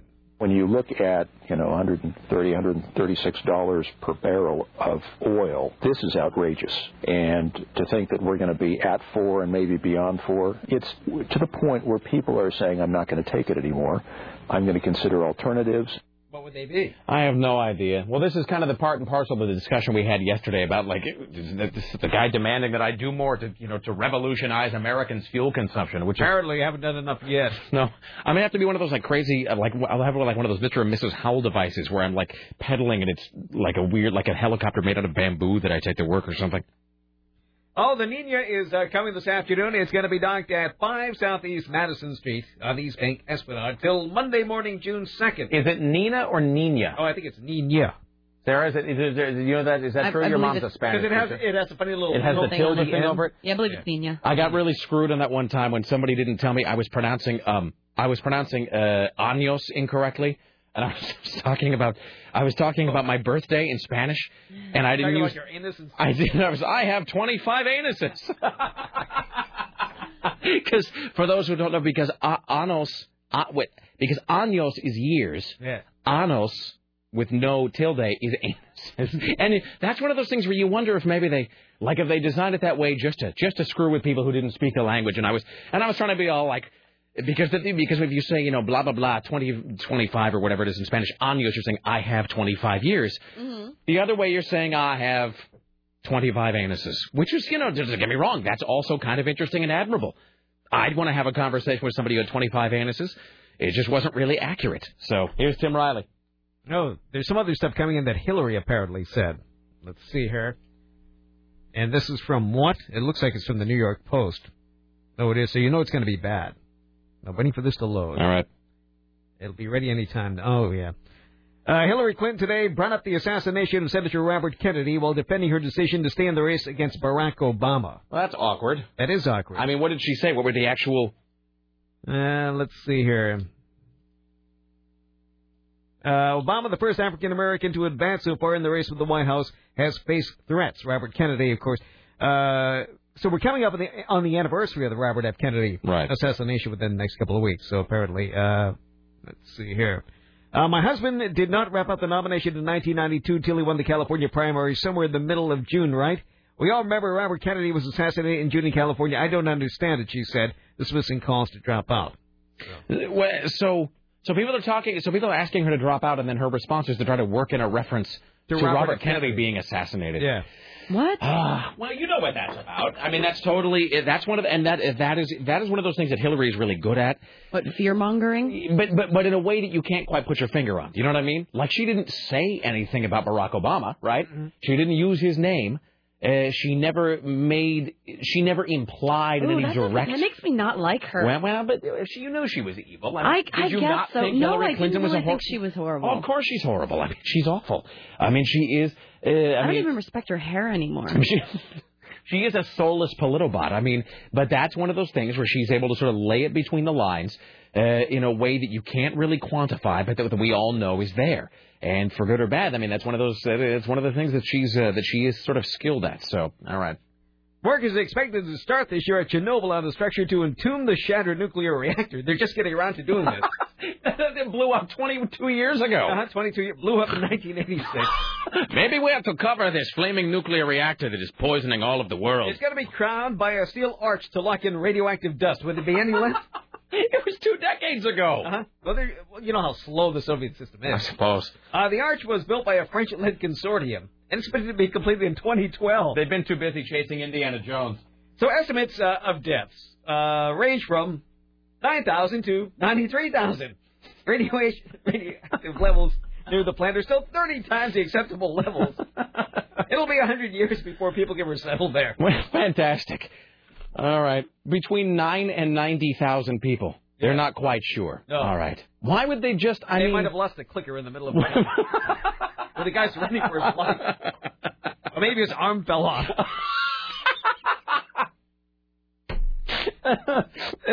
Everyone who has been dosed with radiation, please form one orderly line to right. Jesus. All right. I mean, why wouldn't they have... Look, I know that maybe the Soviet system wasn't as ideally efficient as it might have been, but why would you not cover that maybe 5 years after the fact? What could they have been busy doing? I mean, right? That was in 86. They had a good 5 years where they had to really worry about running into West Germany. So, All right, well, whatever. Well, this seems kind of strange. A cat food bank is opening up in Sherwood to help cat owners feed their felines. So no cat will go without food or end up in a shelter due to an owner's hard times. This is for cats only, not for dogs. Yeah, that's discrimination, Tim, and I won't have it. They're seeking donations of unopened, unexpired cat food. Whatever. This is put up by Sherwood's Cat Adoption Team, which is CAT, Cat Adoption Team. It's going to be open Sunday, June 1st. It operates the first Sunday of every month from 12 to 4. Hooray. It'll help cat owners. I'm sure they're concerned about cats. Toothpicks glued into locking mechanisms of more than 100 doors at a Central Florida high school in an apparent prank have authorities searching for 2 people who were caught on surveillance cameras milling around the campus. It happened in the middle of the night. The video shows 2 individuals walked around the courtyard at the high school. The amount of damage is not known. Anyone with information has to call the Winter Springs, Florida police. So they glue toothpicks to all the door locks. This email says, what the hell is wrong with Muppet? Is he a dog or a tribble? Sounds like he belongs on Star Trek. He does make, like, weird, low-grade vibrating sounds. My dog does the same thing. Yeah. It's a lots of thing. All right. Let's see here. More ideas for Super Delegate T-shirts. Rick, here's this. Rick, I wanted to make a request. A long time ago, you played a clip on your show featuring Bruce Williams. He was doing it in a show when all of a sudden he started spouting gibberish. Oh, yeah, I remember that. I don't remember the circumstances surrounding it, but it sounded like his brain broke or something. I've been looking for the clip for years, but I've never been able to find it. I was wondering if you could play it again or put a link on your website. Here's the thing about that. I've had several requests for that over the years, where it was a clip from Bruce Williams' radio show, and I'm a big fan of Bruce Williams, as is Tim, and it was, I guess the explanation that we later heard was that he had gone on the air and he had taken a whole bunch of cold medicine and something, like he'd taken some strong prescription cold medicine, and he had gone crazy on the air for about 2 hours. And it's amazing that no one told him, right? That, like, none of his people, Danny, who was his call screener at one point, and how sad that I remember the name of Bruce Williams' call screener, Danny, that no one stepped and said, Bruce, you've gone crazy. Because at one point he was telling the woman to get a yacht and fill it with cocktail sauce. That's the only line I remember that you want to do. Tiger, you want to get a yacht and you want to fill it with cocktail sauce. And he just started speaking gibberish. And we have the tape because a listener sent me the cassette tape of Bruce Williams going crazy. But here's the thing. I don't know where I lost it at some point. I lost it in one of my moves. I don't know where it is.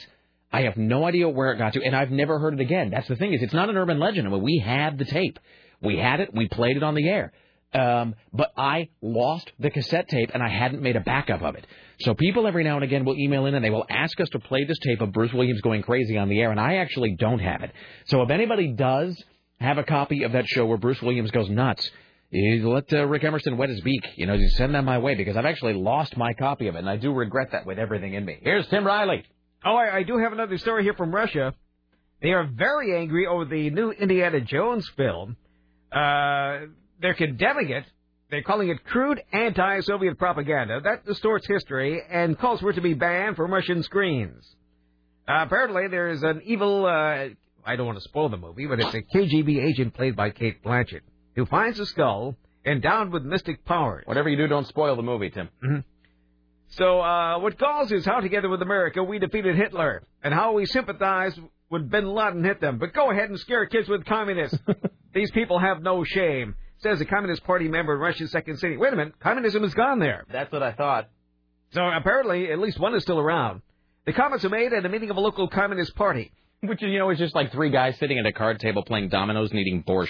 That's exactly what that is. Our women don't look like Nazis. But maybe Cate Blanchett was threatened by unemployment, so she made this film. I don't really know, because I haven't spent, a lot of time in Russia or anything, but I'm suspecting that most Russian women of that age don't really look like Cate Blanchett either. Mm-hmm. In fact, Lisa Desjardins was actually making this observation. She said, we were having dinner, she was saying that, how did she put it? Because she lived in Russia for 3 years, and she was saying that she doesn't really know what's in the water over there, but that Russian women, there is some switch that gets flipped because they go from being young Russian women are kind of hot looking in a weird way, sort of like an aggro kind of a way. But then it's like they hit the age of 30 and they just turn into potatoes wearing a babushka. Yeah. I mean, they all look like they've been carved out of walnuts or something. So I don't know, and then they just become, there's the one hue, the monobrow, and then, and they're just shaped like a stump. So, what can you do? Harrison Ford and Cate Blanchett are second-rate actors serving as the running dogs of CIA. We need to deprive these people of the rights of entering this country. When was this press release written? This sounds like it's from 1965. The film is of low quality. It would raise a smile if there wasn't a danger of drawing it into teenagers' orbit who know nothing about the 1950s, said another member. We will bury you. They want to ask their culture ministry to ban the film for its anti-Soviet propaganda. Indians and aliens unite with Jones in this untruthfulness of these bunnies trying to save the world from a Russian threat. What rubbish. Simply paranoid Churchillian fantasy. I think they had a leftover memo somehow in a drawer, and they figured it was a waste to use it, so they just went and they crossed out Speed Racer, or whatever the 1960s reference was, and they just wrote it Indiana Jones and sent it off. By the way, Chris Paddock from KUFO came to my office today because he did not, when we all went to Pickings. What's on your microphone, Tim? Lint. Look over and you're waving at bats and picking lint up your microphone. I can't speak into a microphone that has lint on it. So when we went to the movie the other night, so Court and Fat Boy and Tim and I and Chris Paddock all went, and Chris ended up having to go home because he hadn't seen his wife in a long time. He'd been very busy, and so he's like, I have to go home. I can't ignore my wife for another 2 hours. I got to leave. So he ended up not seeing it the other night, but he saw it last night. And he had been avoiding the spoilers, and I won't give any spoilers here, but every time we talked about it, he would leave the room. I went in, and Court and Fat Boy and I were sort of discussing the various things that went right or wrong with the new Indiana Jones film, and Paddock went in and shut the office door, and every time he would walk through the room, he would kind of put his fingers in his ears, and he'd la la la la la la, because he didn't want to hear anything. So he came in today, and he sat down in the chair in my office, and he goes, well, I saw it last night. And I said, and what did you think? And he had all of the same compliments that we had. And he had all of the same complaints that we had. And again, I won't give this specific moment away. Are you going to see it this weekend? You got to see it just so you can get it done. It makes me a bad geek to say that, but just to get it over. It's like getting a flu shot. That's exactly Well, you know what? It's exactly like that. And it's not like I'm going to be spinning at the river or anything because the weather's all crappy. So I guess it's a good excuse to go watch it. Oh my God! It just started. It started raining last night. I don't know here we're talking about the weather, but Laura and I went out last night. It was just pouring. What was my point? I was making some point. Blah blah blah blah blah blah blah. Indiana Jones. It is like getting a flu shot, though, right? Because you just see, and I sound like such a jerk, I'm being so negative about it, but I just wanted to get it done because I didn't want to see it this weekend where it's just because in every theater you go to is just going to be filled with a bunch of savages, just sitting there and snapping their gum and answering the cell phone and unwrapping things loudly. I knew if at least we saw it at the midnight screening the other night, it'd be with the right crowd, it'd be with a respectful crowd that went there to enjoy the movie, not just because they were killing time between visits to the Cajun Grill. So I'm glad I saw it, but it really was in some ways like getting it done for show prep. There is this moment, though, that we sort of talked about a little bit yesterday, that you will know. You will know this moment when it happens, where you just cannot believe what you are seeing. Where you're looking at the screen, you're going, come on. Like, do they really expect me to be watching this with a straight face? Also, here's the conclusion that Chris Paddock and I came to today about George Lucas, Steven Spielberg, and Indiana Jones 4. You know what it is? Because here's the thing is I have so little faith in George Lucas. Like, I don't expect George Lucas to ever make a good movie ever again. I no longer expect any sort of quality to come from him, but I do expect quality from Steven Spielberg. Like, I expect better from him. And so having seen Indiana Jones 4, and there's just a bunch of jaw-droppingly bad moments that happen, all of them kind of in the center of the film, and I couldn't figure out why those moments existed, and then we nailed it. George Lucas is the bad crowd. George Lucas is the bad friend that your mom says not to spend time with because he's a bad influence on you. That's what he is. Or George Lucas is the guy that goes, no, cut class. No, use a lot of CGI. Yeah, no. No, have shallow human characterizations and stunts that don't impress anybody and could never possibly happen. No, have everything done against a green screen, Steven. It'll make you look grown up. George Lucas is the guy who whispers in Steven Spielberg's ear and is the terrible influence on his filmmaking. I get the feeling if you could go back and remove George Lucas from the equation and just have Spielberg make this in some sort of vacuum, it would end up being a much better film than it really is. So that is unfortunate, but that is the way it is. Here's Tim Riley. Meanwhile, the Russians wanted to be known that they had laser cannons long before us. Apparently, the Boeing company recently test-fired a high-energy laser cannon. But the Russian officials said, we tested a similar system back in 1972. Whatever. Even then, our laser cannon was capable of hitting targets with high precision. We moved far ahead since then. The U.S. has had a hard time keeping pace with our research and development. From where are these quotes coming? This comes to us from Novosti, Russia's news service. Has there been some sort of a weird time lapse that I'm unfamiliar with? Well, they're mad about this Indiana Jones. Is Ivan once again our sworn enemy? I suppose so. Well, all right. Hello, hi. You're on the Rick Emerson radio program. With any kind of, ever since like Jurassic Park and stuff, yeah. I'm always looking out for like the next theme park ride. Yes, sir.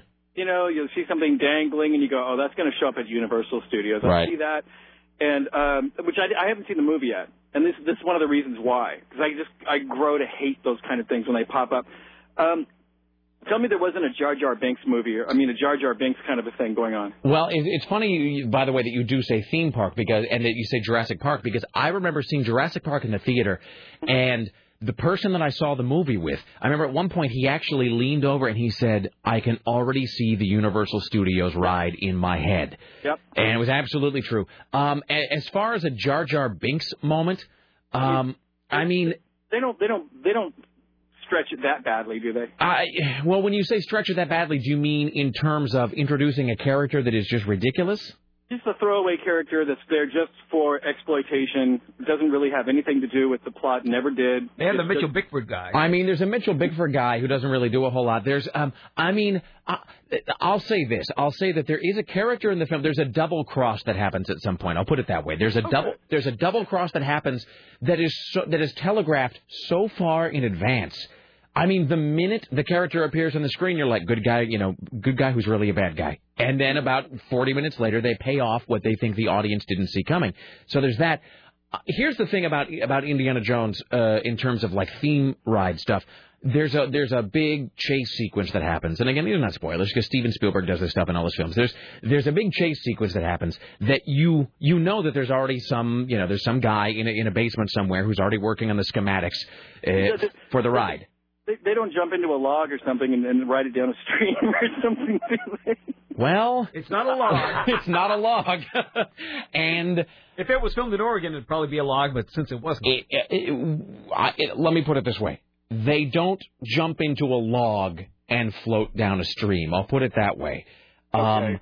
There are some moments in this chase sequence that, to say that they strain credulity or believability is the most massive understatement. I will put it this way. The two worst moments in the film happen almost back to back. And again, there's things about the film I really like. But for people who want an unvarnished review, I will be honest. The two worst moments in the film happen about 5 minutes apart. One of them involving Shia LaBeouf and the other one involving a chase sequence. And both of them were moments where Court and I both went, come on! on. And you're thinking, I know what's going to happen next, and you're right. And then you think to yourself, they couldn't possibly. They could. No. They don't think so little of the audience that they would ever. And then it happens. So anyway, It's like one of those things where there's a board, like there's a piece of wood on the ground, and all of a sudden Harrison Ford's flying through the air, and it becomes his skateboard, and he's skating down like the side of mountain. Am I too close? You are God. You are so close. No. You are so close. I mean, no. Moments that are. Here's the thing. Steven Spielberg is one of the most talented filmmakers ever. Certainly, I would say the most consistently talented and accomplished filmmaker of my generation. He's got films all over the place. I mean, too, because he's done things like what was that, Schindler's List? Schindler's List, and action films, and Saving Private Ryan, and then you go all the way back to Jaws, Close Encounters, E.T. But there are a couple moments in this where you wonder if he was even in the room when the film was being put together. Like you say to yourself, like, did Steven Spielberg see, like, did he release the wrong cut by mistake? Like, did he see the same movie I am now watching? Did Steven Spielberg actually greenlight this monstrosity of a scene that I am now watching? So he picked up the wrong stack of papers someplace. I think that's really what it is. I think we're paying the price now. I think that maybe they had like the good cut of the film, and then they had like the reject outtakes cut of the film. The film blew all the pages on the floor, and they just stitched them all together. And I think that they took the rejected outtake version of the film, and somehow that got put in the wrong envelope, and that's the one that was sent to the theater. Can I ask you one thing? Yes, sir. Sideways of what we were talking about with that. Do they? Right, that the indie happens later in time, that he doesn't look funny being old. Yeah, I was kind of wondering that too. Like, it's set in 1957, which is 13 years after Last Crusade. So then the next films are going to be in the 70s, maybe. Can I tell you this? I read an interview with George Lucas this morning where he said the plan, and it's no longer a secret or a rumor. Lucas has now flat out said. The plan is for Shia LaBeouf to take over, and that Harrison Ford will basically be to Shia as Sean Connery was to Harrison Ford. Oh, so he'll just start doing well. Because what I'm thinking is like perhaps they'll start shooting it 10 years in the past so that they can actually, there's Harrison Ford looking like he should. Yeah, no, it's they do address the fact that Indiana Jones is older, and once your brain sort of adjusts to that, it's not bad, but it's a little bit of a culture shock. You do have to kind of readjust your thinking. So, anyway, see it so you can say that you saw it, but I would say lower your expectations. But definitely see it and not wait for the DVD. Don't wait for the DVD. See it in the theater because it's an Indiana Jones film, and it's big screen, right. All right. Thank you, sir. All right, there you go. It's 503-733-2970. And plus, my final thought on it for now, at least, and then we'll take a break. We'll do more news with Tim. We'll talk to Richie. We'll do the top five, Scott Daly, all of that. My final thought on it for now is that, in Last Crusade, which is not a perfect film, Last Crusade had its problems. I still think Sean Connery should have stayed behind as the knight who guards the Grail. But, once Indiana Jones comes face to face with Adolf Hitler, I mean, where do you go from there? There's that moment about halfway through Last Crusade where he's there literally 6 inches away from Adolf Hitler. It seems like you have sort of peaked at that point with villains. I mean, kind of as hot as Cate Blanchett is, I mean, Soviets will just never be as compelling a villain, as Nazis. It's just, it's just not going to work. So, anyway. Well, that's the gold standard for villains, I think. I mean, it's like the end of Castle Wolfenstein. I mean, how can you possibly? This is nowhere left to go there, story-wise. Let us take a break. We'll come back. More from Tim Riley. If you're on hold, hang tight. We'll get your calls as soon as we return. 503-733-2970. Coming up later on, we'll do the top 5 musical acts that Dave Zinn wants us to interview. And we'll have Scott Daly from Film Fever Radio and more news. Don't go anywhere.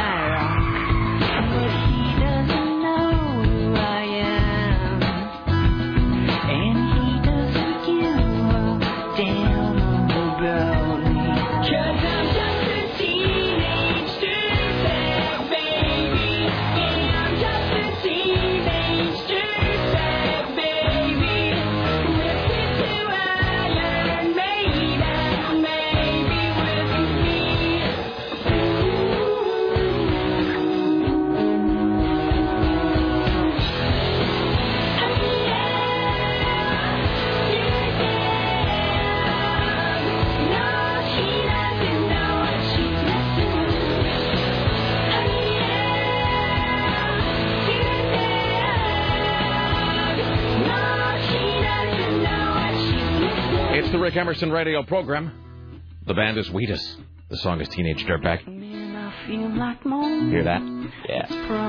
What? That's really pathetic. Post it there. Post it. I always thought this was him doing an artificially altered voice, but this really is a girl singing this up in the I park. always thought that as well. It's a girl. It's like some girl who lived down the street from them. How does she know who I am? And why does she give a damn about?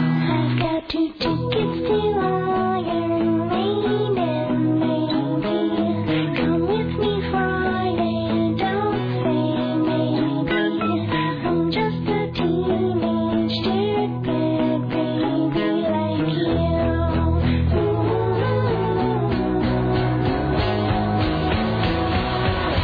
Excellent. It's 503-733-2970. 503-733-2970. Still to come. Top 5 music acts Dave Zinn wants us to interview. Scott Daly will be here to talk about Indiana Jones and other things of a filmic nature. In mere moments, we'll have some news with Tim Riley. Let us do a couple of these telephone calls. Hello, hi, you're on the Rick Emerson radio program. How can I assist you on this glorious Workers' Friday? Oh, you assist me every day with loads of entertainment. Thank you, my friend. I was going to say, on the Indiana Jones, they should probably actually do like they do with the James Bond, like the lady was at the end of the show was suggesting, serialize it with different actors, keep it in the vague same time period. Somebody sort of suggested that they kind of keep it set in the 30s, 40s, which, having seen Indiana Jones 4, and I will say again once and for all, not a terrible film, things about it I like, but the weakest of the series, that I think... Tim may have a differing opinion on this, because Tim is a big fan of sort of 50s Cold War Soviet-era stuff. For me, I feel like, in the 30s and 40s, sort of fighting against Nazis and whatever, I just feel like he doesn't work as well out of that period. And so keeping him in that period with, everybody say, well, what about Russell Crowe? What about whoever? I mean, maybe that's a hell of a lot better than making Shia LaBeouf the next, adventurer. Yeah, because, him taking jets to these far-off places and, beatniks and hippies, and it just doesn't fit with the 30s field. I mean, because I was going to say, time-wise, Last Crusade would have had to be in the mid-30s. Because if it was like 44, there's no way he would have been in Europe. That's true. No, I guess I'm placing it too late then, so that's still in the 30s. The book burning was still in the mid-30s. Yeah. But, yeah, I mean, that's... The idea of seeing Indiana Jones... Better. The idea of seeing Indiana Jones like at Haight-Ashbury in 1967 just doesn't work, So I think they have to keep it then. But, I hate to sound so cynical about it, but Lucas and Spielberg clearly have demonstrated at this point they don't know what to do and what not to do. Saturday Night Live still has these moments of brilliance. That a short cartoon with Obama, and Obama's talking to Jesse Jackson and Al Sharpton, and he's sending them off all these fake missions to these fake countries no one ever's heard of to keep them out of the way. Right. And I think that's what Spielberg needs to work into the budget is send Lucas to do filming here.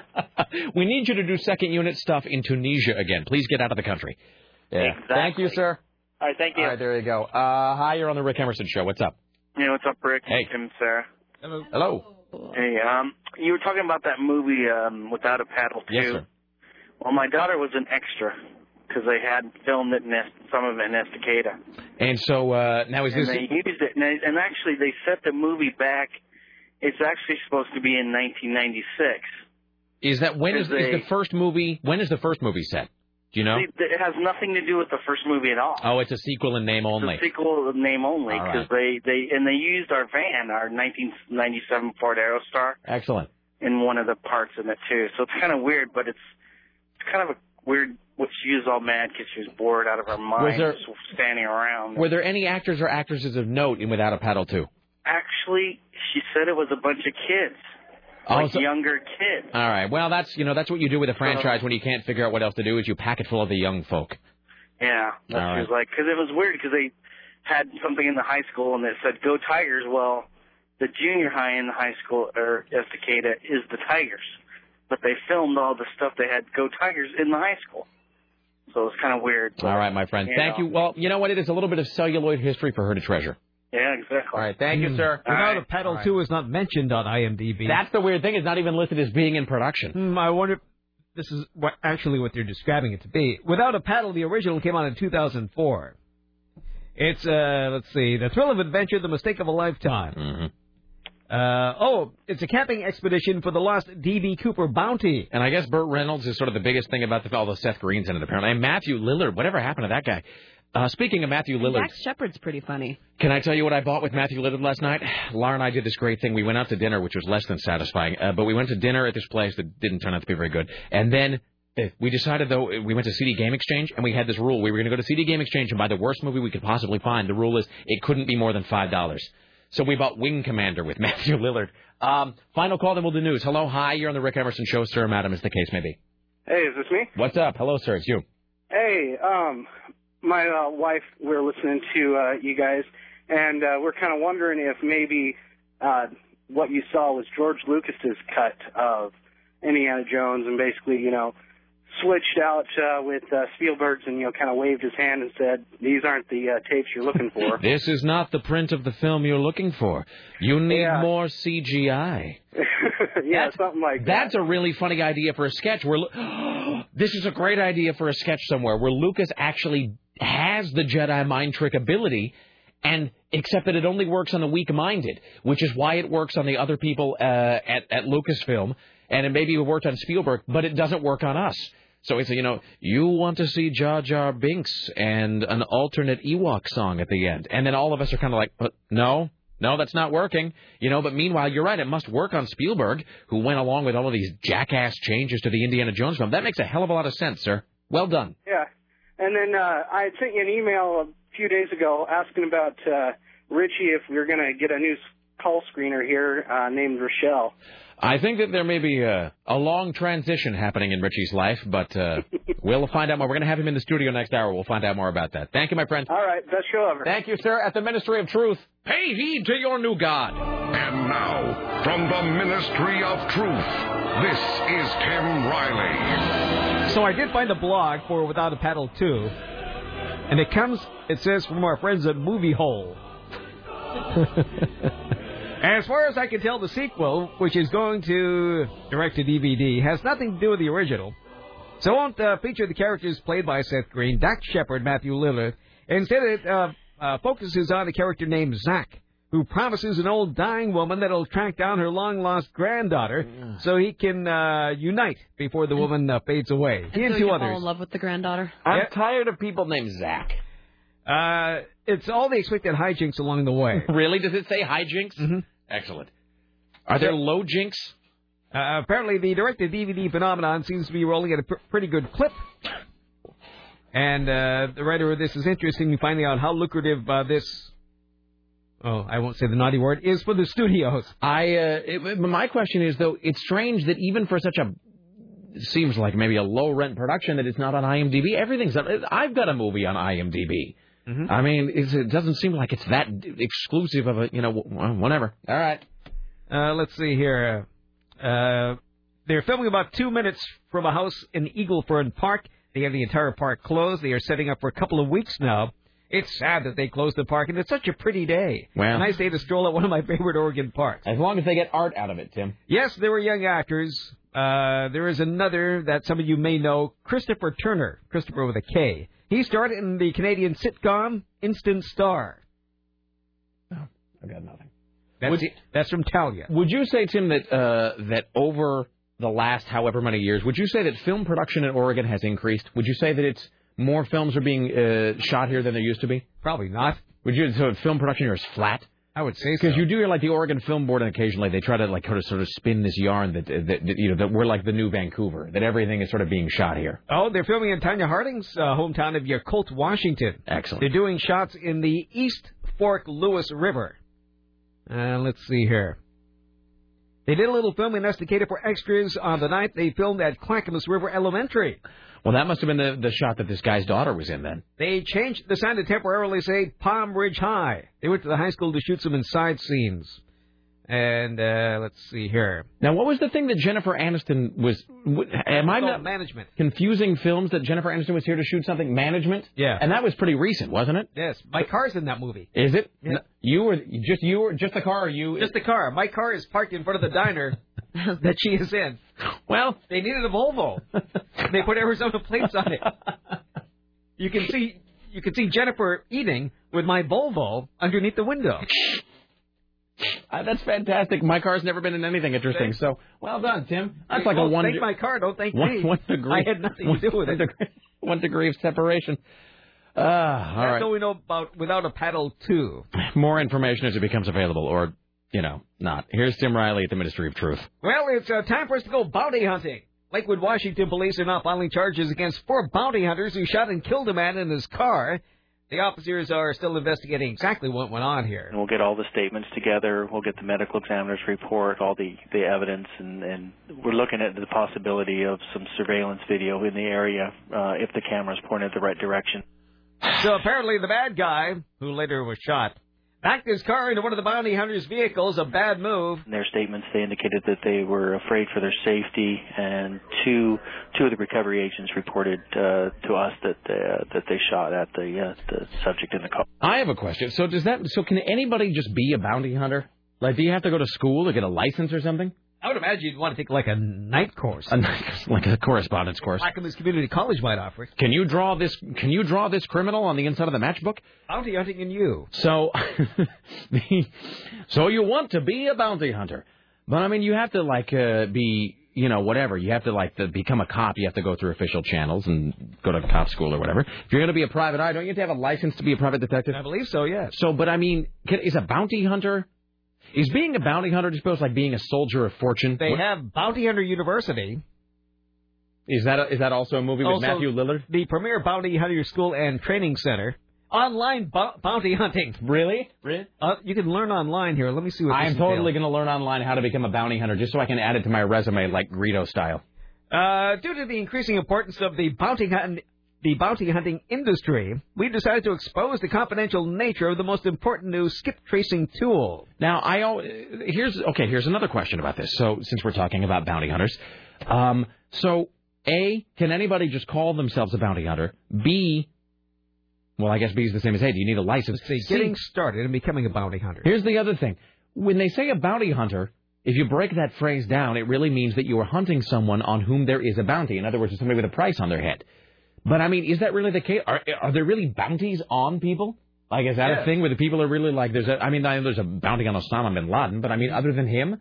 Mm-hmm. Like, if it's just some guy who doesn't show up for court, is there a bounty on that guy? I would imagine so. Or do you get paid a flat fee by the state or by some sort of governmental agency for finding a guy that's supposed to show up for his traffic ticket and decided to run the Belize instead? Maybe this is... like Dog the Bounty Hunter. Maybe you have a hairy chest and lots of... bling around your neck. I guess those are the first steps. Maybe these are people calling about bounty hunters. Hello, you're on the Rick Emerson Show. Hello. Hey, Rick, it's Mike, your bail bondsman. So are you a bail bondsman or bounty hunter or both? Both. All right. So now, does one have to have a license, or can you just say you're a bounty hunter? Not anymore. So was there a time when you could was there a Wild West period when that was a thing you could do? Up until the first of last year. All right. Oh, really? So the window... golden age of bounty hunters. The window has closed for me then. Oh, yeah. So what do you have to do? What do you have to study now to become a bounty hunter, and what test must you pass? You have to be state certified as far as firearms, taser, baton, handcuffing, pepper spray, field activities. So basically you need to have weapons training. Well, yes. All right. And so when they say that you are a bounty hunter, as I was saying, that implies that somebody has a bounty on their head. Is that true? Like, if you go and you nab some guy who didn't show up to court, like, does somebody pay you for that? Okay, Oregon is a no-bond state. In other words, there are no such thing as a bail bond through private industry in the state of Oregon.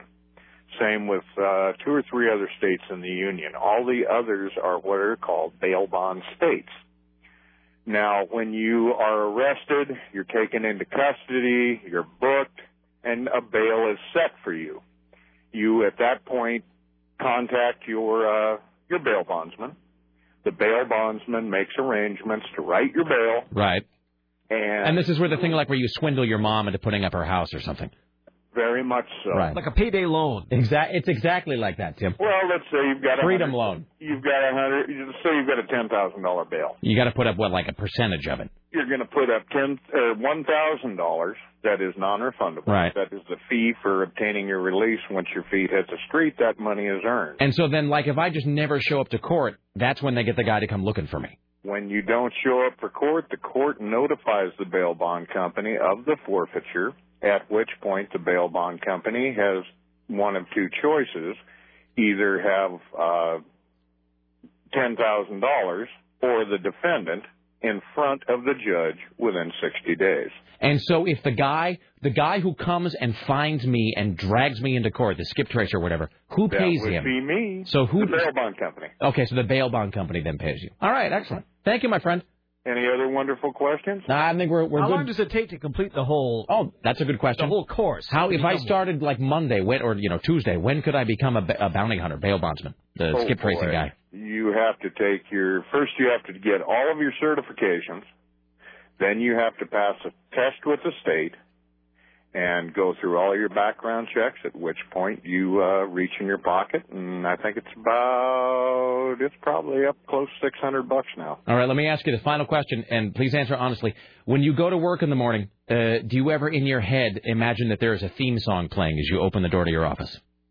Not since I grew up. All right, thank you. You don't need a fedora. Thanks so much. Or have some dame sitting in an office. I think you do need a bottle of scotch, though, Tim, so you can drink your breakfast while sleeping it off from the night before after giving a guy a little chin music when she walked in. Or somebody playing a saxophone in a dark hallway. You know what can I tell you? Let me see if I can find it here. You know what my theme song would be here. Hold on. Go ahead. Well, let's go ahead and go. We'll do like two more here, and I'll find my theme if I were a private detective. Well, Val Thomas's doctors honestly can't explain why she's still alive. The West Virginia woman is being called a medical miracle after she suffered 2 heart attacks and had no brain waves for more than 17 hours. Her heart stopped around 1:30 a.m. Saturday, and doctors said she had no pulse. Rigor mortis started to set in, and she was placed in a respiratory machine. Her skin already started to harden, and her fingers curled up. Death had set in. Jesus. But she was rushed to West Virginia Hospital, where she was put on a special machine to Her skin had started to harden? Well, this is West Virginia. Oh. This will allow her body to cool down for 24 hours before they'd warm her up again. The heart stopped again. Her family said goodbye, and Thompson's tubes were removed, and she remained hooked to a ventilator at the possibility of organ donation. Meanwhile, she woke up 10 minutes later and started talking. The nurse said, "I am sorry, Mrs. Thompson." You're dead. "That's okay, honey. It's okay." She was transferred to the Cleveland Clinic, so specialists could check her out, but doctors said there's nothing wrong with her. She's just from West Virginia. Fantastic. I can't find my. I'm trying to find my private detective theme here. Hold on. Here we go. Let's see. Here we go. I've got 2 of them actually. Let's do this. Hi, you're on the Rick Emerson radio program. How can I help you today? Hey, Rick. Real quick, Jon Favreau's best role besides Swingers was in The Replacements. He was the best part of that movie. Do you remember that? Is The Replacements the Denzel Washington thing? No, it's Gene Hackman, Keanu Reeves. Oh, right. I know the movie, but I didn't see it. He's really funny. He plays an intense cop that shows up for training camp, and he's just crazy. Fantastic. Anyway, what I wanted to say was I've been driving around Vancouver for work today, and I noticed a couple of things that were funny. One thing is Vancouver Ford's holding this sale in the sky where they're hanging the manager of the place 100 feet from the ground until there's 100 cars sold. We love that is a proud tradition in retail, sir. Not really hanging him by the neck. Like hanging him Vince Vaughn I style. think That might be too late. Yeah, right. Unless he's in West Virginia. Exactly. And one other thing we I actually saw. 1 second actually we did that when we were at Fisher. Trey Yant, who was our general sales manager, did that at one point actually. Oh, I remember that. I think where he had to sleep like in like some sort of an SUV that was hanging from a crane for like 3 days while people bought radio advertising. What was the other thing, sir? I was driving by the Arc of Vancouver. Yes, sir. And they had a sign on it out front of their business there that says helping people to succeed, and succeed is spelled with 1 C. So, Thank you. Thank you. Appreciate it. All right, Sarah, do you have like if I was a detective, what my if you music were would be? if you were to be a detective, what would your theme song be?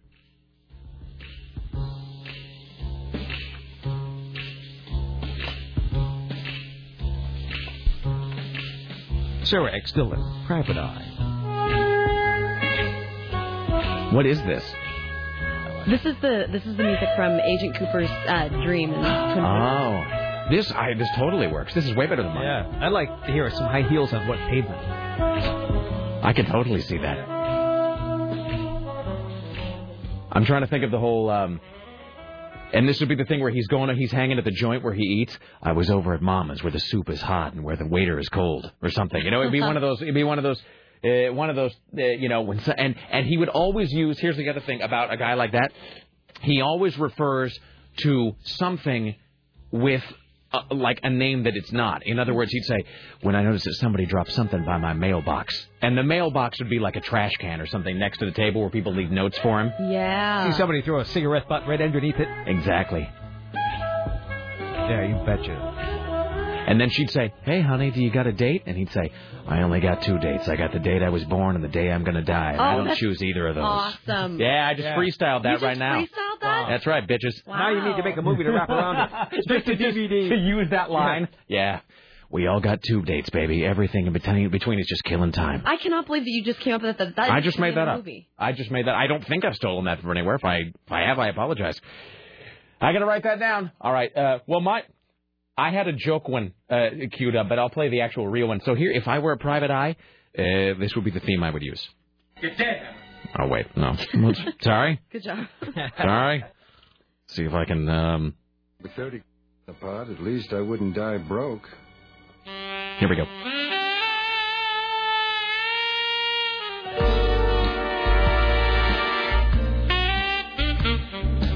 Now, this is not the best version of the song because this one's all 80s sounding. But it's Harlem Nocturne by the Viscounts. I wish I could find a version that wasn't so... let's see if I got one. Do I have one by... let's see here. Let me look really quickly here. And there's that sound that everybody makes when they're looking for something. Why do people do that? I'm going to look very quickly here and see if I can find... Oh, here we go. Let's see if I've got this one. Where's my Les Brown Big Band Masters? All right, this may be the actual version that I'm looking for. But yours is fantastic. Your Twin Peaks one? Because I love all the instrumental music from Twin Peaks. Oh, and I think Louis Prima did a version of this at one point, but let's see if I can get this one to... Is it waiting? Yeah, no, it's buffering right here. Listen to this here. One of my favorite things about my camera were the hammerettes. Yeah. The girls with cleavage, as Jay Bernstein used to say. And it was part of the genre. It's part of the genre of not only of film noir, but I think of my camera's world. Can you tell me the difference between a floppy disk and a hard drive? A couple of drinks? The style of the genre of film noir, there was a certain pattern that went on between men and women. Would you like to see which one not going to win? Like Provider. It's a pretty best consolation prize. So that's my camera. So this is my song.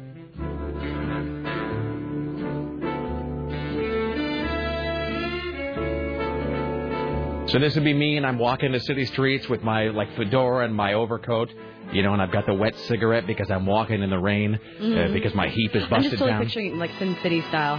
Yeah. My jalopy ain't running, so I'm walking down the street to Mama's to get a cup of Joe. Yeah, so this is a song called Harlem Nocturne, which is really one of the best things ever recorded. All right, there you go. Fantastic. See, and this is the terrible 80s version. Boy, this was a great show, though. My camera, the NBC detective series, My Camera. He ruined his career with that cocaine. That cocaine arrest. That was the end. The devil's dandruff, Tim. Wow. Yeah, so Stacy Keach played Mike Hammer in the 1980s hourly detective drama. You totally nailed it too. That he and the thing he had it made. It was the role of a lifetime. Yeah. And he blew it. I mean, he blew it with blow, Tim. Yep. And the thing is that it wouldn't even be a big deal now, probably, if he got busted with coke. I mean, obviously not good, but I mean, it wouldn't be a career killer. In the 80s, though, it was still taboo enough. And you're right. It was the role. You wait your whole life for that role. Mm-hmm. Cast as the legendary Mike Hammer, which he is the detective. He is the definitive, the original noir detective. And Stacy Keach gets this role where he plays Mike Hammer, and it was iconic instantly. And then he got busted with cocaine, and his career never recovered, ever. The only thing he really did after that was notable is he played Cameron, the creepy neo-Nazi guy in American History X. If you watch American History X, he's the older sort of, guy that Ed Norton is originally hooked up with, who he then turns on. That's Stacy Keach. But you're right. I mean, it was such a great show, such a great role, and it's, you hear about those guys. I mean, I'm not passing judgment, but those guys that just blow it because they get hooked on, whatever. So, yeah. Oh, well. All right. What are you going to do? KCMD Portland. So should we just go on through? This was what I imagined for Mike the Bail Bondsman, by the way, when he walked into the... Let's welcome now to the Rick Emerson Show, Richie Bristol, joining us from a studio down the hall. Tim Riley returns later on with more news. We'll also do the top 5. Dave's in. If you can hear the sound of my voice, will you join us here in the studio as soon as you're able? We'll do your top 5. Everybody to the studio now. Hello, Richie Bristol. How are you today? Good. All right. So we have a question to ask you. All right. And that question is about MySpace and about people buying other people. We need to know about the MySpace. We're kind of confused. So if you go on MySpace, and this started happening on my blog a few weeks ago, and it started happening on Sarah's blog, and I said that you have it too, where people are saying, hey, I have just bought you as a pet on MySpace for like $700. Right. Please to explain. What does that mean? What does that mean? Well, there's a new thing you can do on MySpace. Basically, you buy each other up, and you make profit off of each other. So the more you're traded, like Rick right now is worth costing $18,000. You are. But I don't understand. What does this mean? Well, what do you do? So you downloaded this application. You see, hey, buy your friends as pets. What's the first, what? Okay, you get, for signing on, you get like $2,000. And then every day you sign on, you get another $1,000 for every day you do. And then if every friend you tell, you get $250. But that's kind of like spam. But you also, so let's say you start out with $3,000. And you go find, Scotty Fever, and you buy him for $600 where he starts out. You buy him, and you own him. You get to make your comment, put a comment up, whatever you want. So there's some bad comments up there, and then when people see that, they go, oh, wait, I better change it. Like the Pimp Squad's worth $9,000 right now just because of the comments I make with the Pimp Squad. Like I say. So what is the ultimate, what does this get you? Like, what is the ultimate point of this? I say, knowing that many things on the net have no point. But... Well, what I'm realizing is just because of the comments you make on some people. Like, you can make a comment like, with the Pimp Squad, I say, I buy girls up, and we say, now you're the Pimp Squad's bitch. And then, I am never helping you with your MySpace profile. I'm sorry. And you're not dating Heather after all, Richie. Jesus. No, but then they, their boyfriends see it, and they buy them back, and it's, like, right now, Scotty J is buying everything up. I don't think he works right now. Scotty J. Because I'm working with him. He owns everything, and I keep right buying now, it back. Scotty J is buying everything on... Yeah, he just bought the Rick Emerson show for $8,000, and it says the Family J Enterprises. That's who it is. What's this, like a way to... Good to see that his days are full. Like smack talk? Yeah. But see, some commodities, like I bought one of my friends that was being traded a lot, and I spent everything I had, $13,000, and it sat there for 5 days. Nobody bought her up, and I changed her comment to, she's... Buy me, please. I'm so wait. So somebody's value goes up based on how many people comment on them. Yeah, and you get like 2.5% every time you're sold and traded. You get 2.5%. Your value increases. Yeah, you have $18,000 right now. So and you don't even play. So this is sort of like I'm being bought and sold without my knowledge. So this is sort of like one of those. Okay, there's fantasy football, but there's this thing they do online called the Hollywood Stock Exchange, which is the Hollywood Stock Exchange. I think it's hsx.com. And the deal is, it's like fantasy football, but it's with Hollywood. And you can buy stock in movies, actors, studios, and then as in real life, studios, actors, movies succeed or not, your stock goes up or down or whatever. So it's like it's like a fake stock market, but you do it with studios and films and movies and actors. Right. And so this is sort of like that, but with MySpace members. Right. And so I think, look, I'll say this. I admire the guy who came up with this because clearly whoever came up with this idea, he's got to be making money on this somehow. There's got to be some back end for him. You know what this is? This is a MySpace application that some guy dreamt up, hoping that it'll become popular enough that MySpace themselves will buy it from him. Mm-hmm. That's got to be what this is, right? Probably. Somewhere. Well, because it's embedded in there. So those things aren't spam because every time someone's like, I just bought you. But it looks like spam. I just delete it exactly. every time. And I think I've never Seamus clicked on it because I'm afraid it's going to infect my computer. I've never even looked at them. And Seamus at one point was instructing me on how to change my MySpace so that people can't post those anymore because it looked like spam. No, that's your fans buying and selling and trading you and stuff. But some of the comments, they could say whatever they want. And everybody else gets to see when they go to look at Rick Emerson, they can say what they want, and that's one. So it's just another way for like gutless people who have nothing better to do to just sit there and insult other people by purchasing with fake money on the internet. That is the lamest thing I've ever heard. Well, I have Scotty J. I'm not meaning to talk down to you. He's buying everybody, so I'm buying everybody that owns Scotty J. It's good to see that Scotty J's days are very full. Well, I have a goal. I'm trying to get $95,000 together so I could buy Storm Large. It's good to dream, Richie. Thank you so much. Richie Bristol, ladies and gentlemen. Let's welcome now to the Rick Emerson Show our good friend Dave Zinn. Hello, Dave Zinn. Good afternoon. How are you? Richie keeps alluding to the fact that people are saying some pretty terrible stuff about us when they buy us. Whatever, friend. Yeah, I'm never going to see it, so... You know what? Knock yourselves out. All right, Dave. Hello. How are you, sir? Zinn. I'm good, but right. Nobody's bought me recently, unfortunately. Now, you have a MySpace profile. Has no one purchased you? I think somebody sent me an email, and I thought it was kind of dumb. Do you get alerted when someone has purchased you? If someone's bought you on MySpace, do you get like a thing telling you that, like a message? It is, those messages, like, I just bought you. Oh, really? Oh, so that's the little flash you get when someone has purchased you? There's like a piggy bank or like flashing dollar bills. Yeah, I just realized that they're... I'm not trying to be mean. It's just like, it doesn't make any sense. It doesn't make any sense to me. That's the thing. Like, you know what it is? I think it might be, and I'm not trying to be snarky about it because I know there's a bunch of people on my MySpace who do this. So whatever. I mean, I'm really not. I mean, I'm no one to criticize. I mean, I guess it's sort of like a weird. I guess it's like fantasy football, but for people who aren't into fantasy football or people who aren't into like the Hollywood Stock Exchange. I think it is. It's like a fantasy football league for MySpace nerds. I mean, I guess that's the gist of it. I think.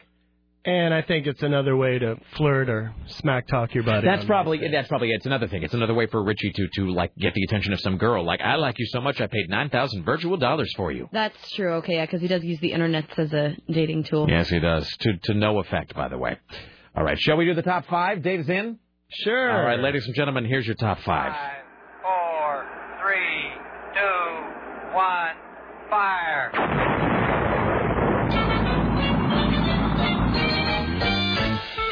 Counting is wonderful, counting is marvelous, counting's the best thing to do. Counting is happiness, counting is... Sorry, speaking of Seamus, Seamus sent me an email. He says, Rick, about MySpace Pets. The point of MySpace Pets is that it convinces a bunch of idiots into spamming their friends, and the only person who profits is the guy who wrote the MySpace application that does it. MySpace application writers like this have been in a bit of hot water for writing things like this, which spam everyone, and then he signs it in all caps. People who use this crap should be kicked in the face. Thank you, Seamus. I'm glad you've said it, because now I feel like it's okay for me to say it more loudly. Well done. All right. Tim Riley is preparing news for the bottom of the hour, so I will handle the Tim Riley portion of this. What kind of a program would we be if we didn't occasionally try to fulfill the dreams and aspirations of other people? It's worth noting that CBS Radio Portland is a big company with lots of fellow esteemed co-workers. One of them is Dave Zinn, the gatekeeper. Join us now as we count down the top 5 musical acts Dave Zinn would like the Rick Emerson Show to interview. Dave Zinn? Yes, you came to me yesterday and asked me about this, and made some selections. And so these are not necessarily your 5 favorite bands. These are the 5 favorite acts that you'd like us to have on the show for an interview, for whatever reason. Most of them are among my favorites, but yes, I was specifically thinking of your question and how the interview would go and all the things you could talk about. Go ahead and count them down, Dave, and I will play them. All right, number 5, White Lion. Mike Tramp's White Lion? Tramp's White Lion. Yes. Yes. One of my favorite bands from the 80s were from the same period, late 80s when pop metal ruled. And this is the second single they released on their major label debut, Pride. Was the Tell Me. Was this the follow-up to Wait? Follow-up to Wait and before When the Children Cry. Anyway, I never knew what happened to White Lion after 1991. They kind of fell off the scene. They did. Well, they had They did Wait, they did this, then When the Children Cry, then Little Fighter, then Radar Love. Yes? That is correct. But after that, they just sort of, you're right, they went nowhere. Yeah, they released their fourth album, Main Attraction, and then they all just disbanded. That was Main Attraction, M-A-N-E, by the way, because they're White Lion. And, I get it now. And I was Wikipediaing them, and I found out that they played a small cameo role in the movie The Money Pit. Is that with true? Tom Hanks. With Tom Hanks and Shelley Long? And they had a fictitious female member in the band. So, are they still touring? Are they doing solo projects? Do you know? Well, because they might be gettable at this point. Well, the reason I liked White Lion was because the guitar player, Vito Bratta, he apparently has some bad blood with the lead singer, Mike Tramp, who's from Denmark and still to this day performs White Lion songs. Right. And last year there were plans for him to open up, I guess, as White Lion for a Rat and Poison tour. Right. And the guitar player nixed that, through legal disputes. All right. So I thought it'd be good to interview Mike Tramp and maybe get to the bottom of the White Lion hate for each other. We'll pass these along to Dave Zinn, or to Richie Bristol when we're done. We'll try to get Mike Tramp on the program. These are the top 5 musical acts Dave Zinn wishes for us to interview on the show. Number 4, Oasis. The Gallagher Brothers. Oasis coming to Seattle August 28th, are they not? August 26th. August 26th? Yep. Now, what's the deal with their drummer? Because Zach Starkey just left the band. I know. They're about to release a new album in September, and they need to find a touring drummer. They got a little Canadian tour and a festival to play in late August, so I thought it'd be good to interview the Gallagher Brothers because they're great. They're great. They have funny accents. You never know what kind of mood they're going to be in. The interesting thing with the with Oasis is every time they tour America, they always claim it's the last time they're ever going to tour America. The last time they were here, they were at the Schnitzer, and afterward it was like, we're never going to America again. Sod it. They were just, and I know I'm doing a terrible Rich accent, but they said they were never coming back. Yeah, I don't think they'll ever come back to Portland because they couldn't sell out the Schnitzer. Right. But overseas, they can sell like 100,000-seat stadiums. Oh, they were. I mean, you've seen Live Forever, have you not? Oh, yes. Yeah, The Rise and Fall of Britpop. Just a great documentary. I'm a big Oasis fan. I really am. I saw these guys You're a huge Oasis fan. Yeah, and I mean, like a lot of people, I prefer the earlier stuff, the sort of classic albums. But I mean, even now, they have their moments. They have their singles that are really good. I saw them in Seattle. Actually, one of the very first shows my wife and I ever saw together. We went to see them in Seattle. When I think Don Sloan was at that show, too, from upstairs. You weren't there, were you? No. The show in Seattle where they played Help? No, I was living in Florida. I saw them in Orlando. Boy, that was a great tour. It was so good. They opened with Be Here Now, which is just... And Noel Gallagher played Help, single acoustic guitar, just him sitting in the middle of the stage. Yep. What a great song this is. Mm-hmm. Yeah, wow. This was Live Forever, I guess it was the third single officially from their debut album. Man. God, what a record. And it's about Kurt Cobain and among other things, I think. It's a brilliant song. It really is. All right. These are the top 5 musical acts Dave Zinn wishes for us to interview here on The Rick Emerson Show. Number 3, Courtney Love. Yeah. Formerly of Hole. And this song's called Miss World. This is kind of the I've song. sang this karaoke. I love this song. Yeah, it's a good song. And Courtney Love is just one of those people you never know how they're going to react in an interview situation. So, Then have you seen what she looked like lately? I saw your picture on SirAxDillon.com. Is it bad? Have you seen her? I mean, I know it's probably Here bad. you go. It's No, The Dark worse Knight. than you could ever imagine. Wow. It's The Dark Knight. I guess we know what happened to Baby Jane. Sorry. Channeling cattiness there for a moment. That doesn't even look like her. That looks like a clown version of herself. It's like a tranny Big clown clown version. mouth is what she's got there. No, she messed with her face too much. That's right. No, you totally nailed it. She looks like a strung-out transvestite version of herself. Like the world's most low-rent cross-dresser. Stay away from plastic surgery. Anyone that might be considering it. Just look at that picture on SirAxDillon.com. I know it's not popular to say this, but you know what song I really loved was that Celebrity Skin song? Oh, yeah. Is that the name of the track? That da-na-na-na-na-na. Yeah, that's the name of the second album, Celebrity Skin. I It's dig really that song. good. I dig that song. Well done, Billy Corgan. Yeah, I think Kurt Cobain wrote the first album and Billy Corgan wrote the second album, so they're both really good. But now she doesn't live in Portland though anymore, right? Oh no, she hasn't lives lived here down for a in long time. Hollywood. Yeah. What is she doing right now? Just kind of sitting around? She's doing a whole lot of nothing? She's recording a follow-up solo album. You lie, really? She's been recording with Linda Perry. Of course, Linda Perry, who records with everyone on Earth. And, good for her. Yeah, it should be coming out later this fall. All right. These are the top 5 musical acts Dave Zinn wants us to interview. Number 2. Danzig. Danzig is one of those bands, when I started getting into music, I really enjoyed this album. Came out in 1988, self-titled debut, Danzig. And just really good musicianship. And, I was at the age where you can be influenced by the Devil Rockers or whatever. Here's the thing about Danzig. I'm not going to interrupt. People that hear Danzig and they think that he's like a metal guy or that he's like Slayer or whatever, because the image and the name. Yeah.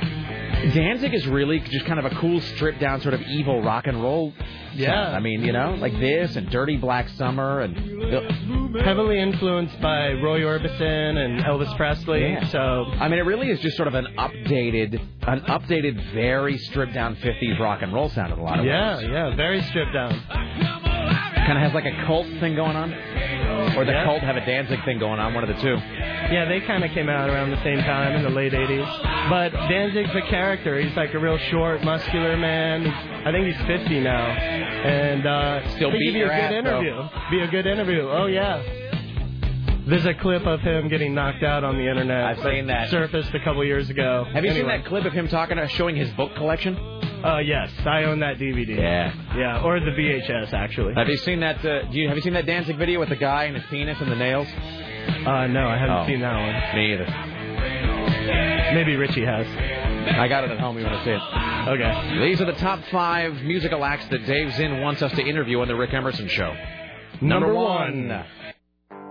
Yeah. Everclear, baby. I don't think Art Alexakis has ever made it onto the Rick Emerson Show, has he? Well, I love Dave Zinn so much. He's been in the building a few times on our sister station, but no love for the Rick Emerson Show. Strangely, he's never been on Court and Fat Boy either. Maybe we could call it a truce, Two of the biggest names in Portland, Rick Emerson, Entertainer of the Year, Art Alexakis, Hometown Rock Star.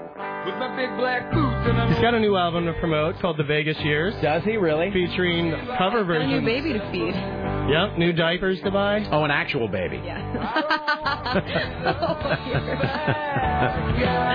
You make me laugh. Bada bing. All kidding aside, and I will say this sincerely, he's written a lot of songs I really like. No, Father, we've discussed a great, Father of Mine. Beautiful song, and I know that it's easy to sort of say that his songs all kind of have the similar vibe, but you know what? If you find something you can do well, do it until you're dead. Do it as long as they pay you. And he did write the song AM Radio, which I really do love. He wears a Blazers jersey in that video. Have you ever seen it? I have, actually. Okay. Yeah. And I don't just like that song because it's about AM Radio. I think it's a great pop song, too. And this is, one that I can't ever diss Everclear too hard because my wife... To this day, my wife is a really, really big Everclear fan. So, what are you going to do? He's a rock star and I'm not. And if you ever go see Everclear play or him play solo, he'll do all the hits. Don't think he's playing new music. That's the other thing. And I have to give it up to Art Alexakis, actually, because I saw him at a tribute to the benefit for the West Memphis 3 a couple years ago that I was hosting. And he came out to play, and it wasn't anybody else. It was just him and an acoustic guitar. And I got to give it up to him, for coming out and playing for the West Memphis 3. And as you're right, he didn't, he played all the stuff people wanted to hear. He did 25 minutes, couple new songs, a lot of hits, a couple covers, and he seemed to be a pretty cool guy. So, what can you do? with my big black boots. And he only stalked Sarah and I that once.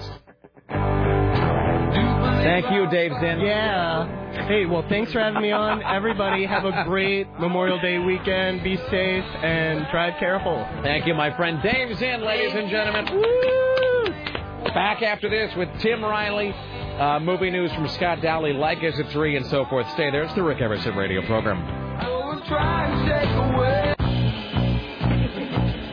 Yeah. Why, hello. It's the Rick Emerson radio program. It's 503-733-2970. Thank you for coming by. Coming up at 3, Tom Likas, Michael Mara Show at 7. In just a moment, we'll be joined by Scott Dowley from FilmPeopleRadio.com. This, however, is Tim Riley. And now, from the Ministry of Truth, this is Tim Riley. So Hillary Clinton is interviewed by the Argus leader. This is from Sioux Falls, South Dakota. And she raises the assassination issue and defends her long-running campaign. So this one's a little long, so I'm going to play the whole thing. It's so like a minute or something? Yeah, so here we go. Oh, we put it up there? Can you hear anything? Is it... Okay, here, let me... I find it curious because it is unprecedented in history. I don't understand it. And, you know, between my opponent and his camp and some in the media, there has been this urgency to end this. And, you know, historically that makes no sense.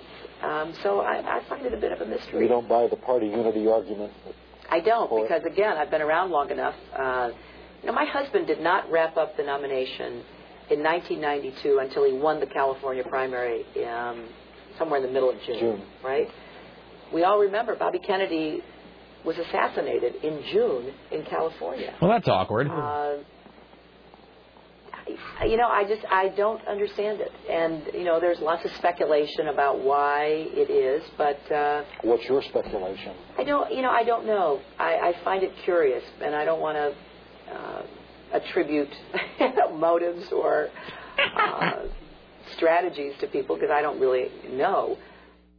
I don't understand why that would even come up. Well, that's my thing. It had nothing to do with anything else that she was talking about. At the See, that's the thing about it is like it's not. How do I put this? Like if you took her statement about RFK out of that and just looked at it under a microscope, the statement itself doesn't look so bad. But it's like, that's exactly what Sarah said. Why would she even mention it? It's the fact that she mentions it, as they say, apropos of nothing. Like there's no reason for it to be brought up. I mean, that's kind of what makes it seem sort of creepy and weird. And far be it for me to ascribe motives to Hillary Clinton, but it just seems like to come out of nowhere for no reason. And it does seem to be the second or third time that the Clintons have made sort of awkward comments about Barack Obama or about. I mean, Bill Clinton said that weird thing about black voters when he was in, I think, South Carolina. So it's anyway. Well, there you go. So that's a little treat of what you'll be seeing for the next 2 days on the news. Well, gas prices have driven a farmer and his sons to hitch a tractor and buy themselves a pair of mules to gather hay in their fields. T.R. Raymond bought Dolly and Molly at the Dixon County Mule Fair. Son Danny trained them as well as you can train a mule, or a pair of them, and also modified the tractor so the mules could pull it.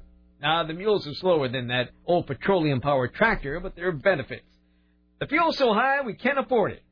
We can feed the mules cheaper than we can buy fuel. Do we have some appropriate music for this? Do we have hillbilly music, Sarah? I can't think of anything. I wish I did. Because more and more people are going to start using mules. Here we go, Tim. Well, high gas prices have driven a county farmer and his sons to hitch a tractor rake to pull a pair of mules to gather hay in their fields. T.R. Raymond bought Dolly and Molly at the Dixon Mule Fair. Son Danny Raymond trained those mules, well, as best as mules can be trained, I guess, and also modified the tractor so the mules could pull it. Well, T.R. said the mules are slower than that petroleum-filled tractor, but there are benefits. Yes, sir, the fuel's so high, I just can't afford it. Well, we can feed these mules cheaper than we can buy fuel, and that's the God's honest truth. Now, Danny Raymond says he just likes using the mules around the farm. Yeah, we've been using them quite a bit, said he. Brother Raymond chirps in, yep, mules is the way of the future. Pepperidge Farm remembers. Thank you, ladies and gentlemen. Welcome now to the Rick Emerson Show from FilmFeverRadio.com. Scott Daly, hello, sir. Hello. I know it's hard to top the mule story. I was just going to say, after all that genius, not only the mule story, but Tim Riley reading it and the music playing in the background, I got nothing. Did you realize I pay a mortgage doing stuff like that? I mean that must really hurt the average person to know that fact. I'm sitting here reading stories about mules and going home to tennis. Tim Riley, ladies and gentlemen, greatest newsman in the history of the world. Back at 4, 5, 6, I have and 7. the best job in the world. Yes, you do. Top Tim of the Riley. hour, all the way through, like us. Tim Riley, excellent. Because wow, feeding them tractors is expensive. Mules is the way of the future. The way of everybody. That's right. All right, Indiana Jones. Go. All right. I liked Indiana Jones. All right. I had a lot of fun with it. It wasn't a great movie. It wasn't. Here it comes. There were no iconic moments in the film. Say it's a summer popcorn film, and so if you just go in. Yeah. Go ahead. I will not say it's a summer popcorn film. I will say it's a fun summer movie. I did feel Lucas's grubby little paws all over this thing every so often. But, it was, first of all, it took me about an hour to get over the fact that I'm actually watching a new Indiana Jones film on the screen. And that he's like 65 or whatever. You know what? That didn't bother me. It really didn't. It was just like, yeah, okay, he's back. I really liked how they counted for 20 years of his life. The 19 years since Last Crusade. Between now, it's exactly 19 years in our time and in the film's time. So I like how they kind of reviewed what he's done in the last 20 years, the accomplishments he's made, what he's done with his life. I did not appreciate the disrespect to Marcus Brody. Oh, again, who in Last Crusade they make him look like a tool, and in this movie there's like a crotch joke involving Marcus, who was already Marcus. So he's in it again. Well, because Denham Elliott has died. The actor has died. Oh. And so they made him look like a clown in Last Crusade. Then the actor Denham Elliott died. And so not only did he go out looking like a tool in the last film, but there's like a Lucas, ow my balls joke involving him. Lucas joke and by the way, can I say this? Yeah. There are several ow my balls jokes in this. There's a sequence where there's like 5 ow my balls things in the space of about 30 seconds because it's like repetition is comedy. And it's like Shia LaBeouf in like a whole ow my balls thing that just goes on and on and on. And so let's talk about Shia LaBeouf for a few minutes. Can we? Forever? Yes, we can. Let's. When he first pulled up on his hog with his leather jacket, like Marlon Brando straight out of the Wild One. With the tilted cap. Yeah, I was thinking, oh God, here we go. But you know what? I really enjoyed him in this film. I would actually pay money to see a Mutt Williams adventure. I'm serious. I really would, which is where I think they're going. Because you'll have your chance. There's the obvious handoff. You've got, his motorcycle. You've got the sword instead of the whip. You got that's the other thing. Jacket, He's got the brown jacket. He doesn't use the whip. That's the thing about Mutt Williams because he's quick with a blade. Right. Because he's a juvenile delinquent and he's edgy. Tough greaser. Yeah. That at one point he has like a switchblade he carries. And there's this other. They give him. I'm not spoiling like big plot points, but they give him this nervous tick. They give him this other thing where, like, as they're being threatened with death by Soviets, he stops to like comb his hair carefully to readjust his DA hairdo. You know what? It's okay because it was a nervous tick. It was something he does to kind of put himself at ease. You know what? I think don't start with me. I think we know on whom the Jedi mind trick works. That's all I'm going to say. Okay, first of all, this is not. If I had to rank this in order of my favorite Indiana Jones film, this would probably be right behind Temple of Doom, just my third favorite out of the 4. Mm-hmm. My fourth favorite being Last Crusade. Because the Last Crusade for me was a little too slapsticky. This one still has slapstick moments, but I liked it a little better. Right. Okay. There is a moment that I won't identify because Sarah and many people haven't seen it yet. Right.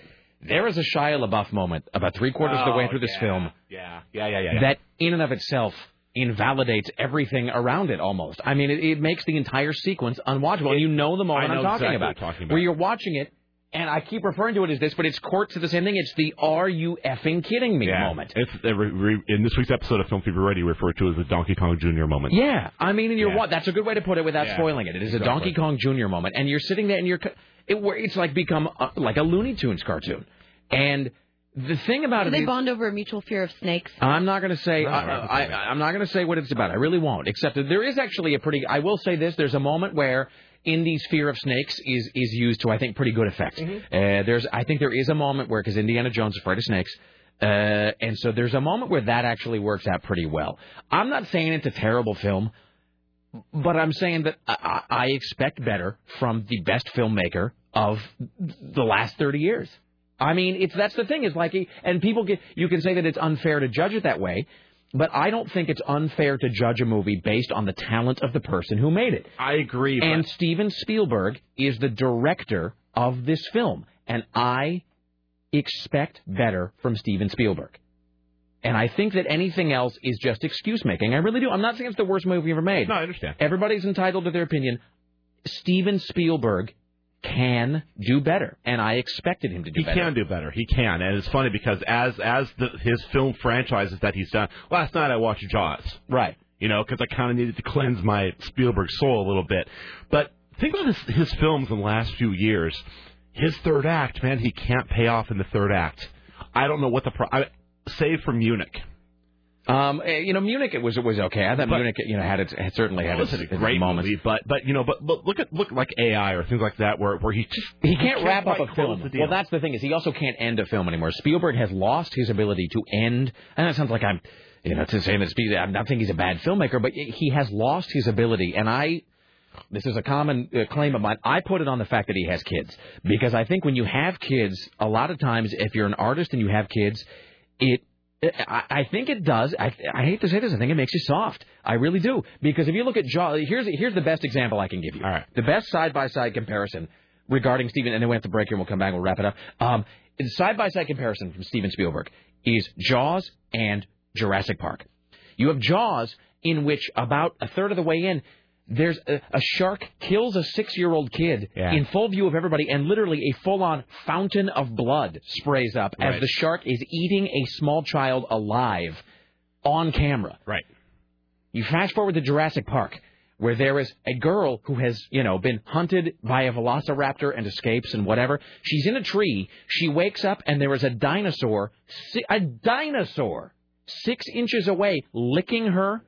And she smiles and pets it on the nose. Well, it was a brontosaurus. They're vegetarians. It's a freaking dinosaur. And she's going, oh, isn't that cute? It's a dinosaur. Let me pet it.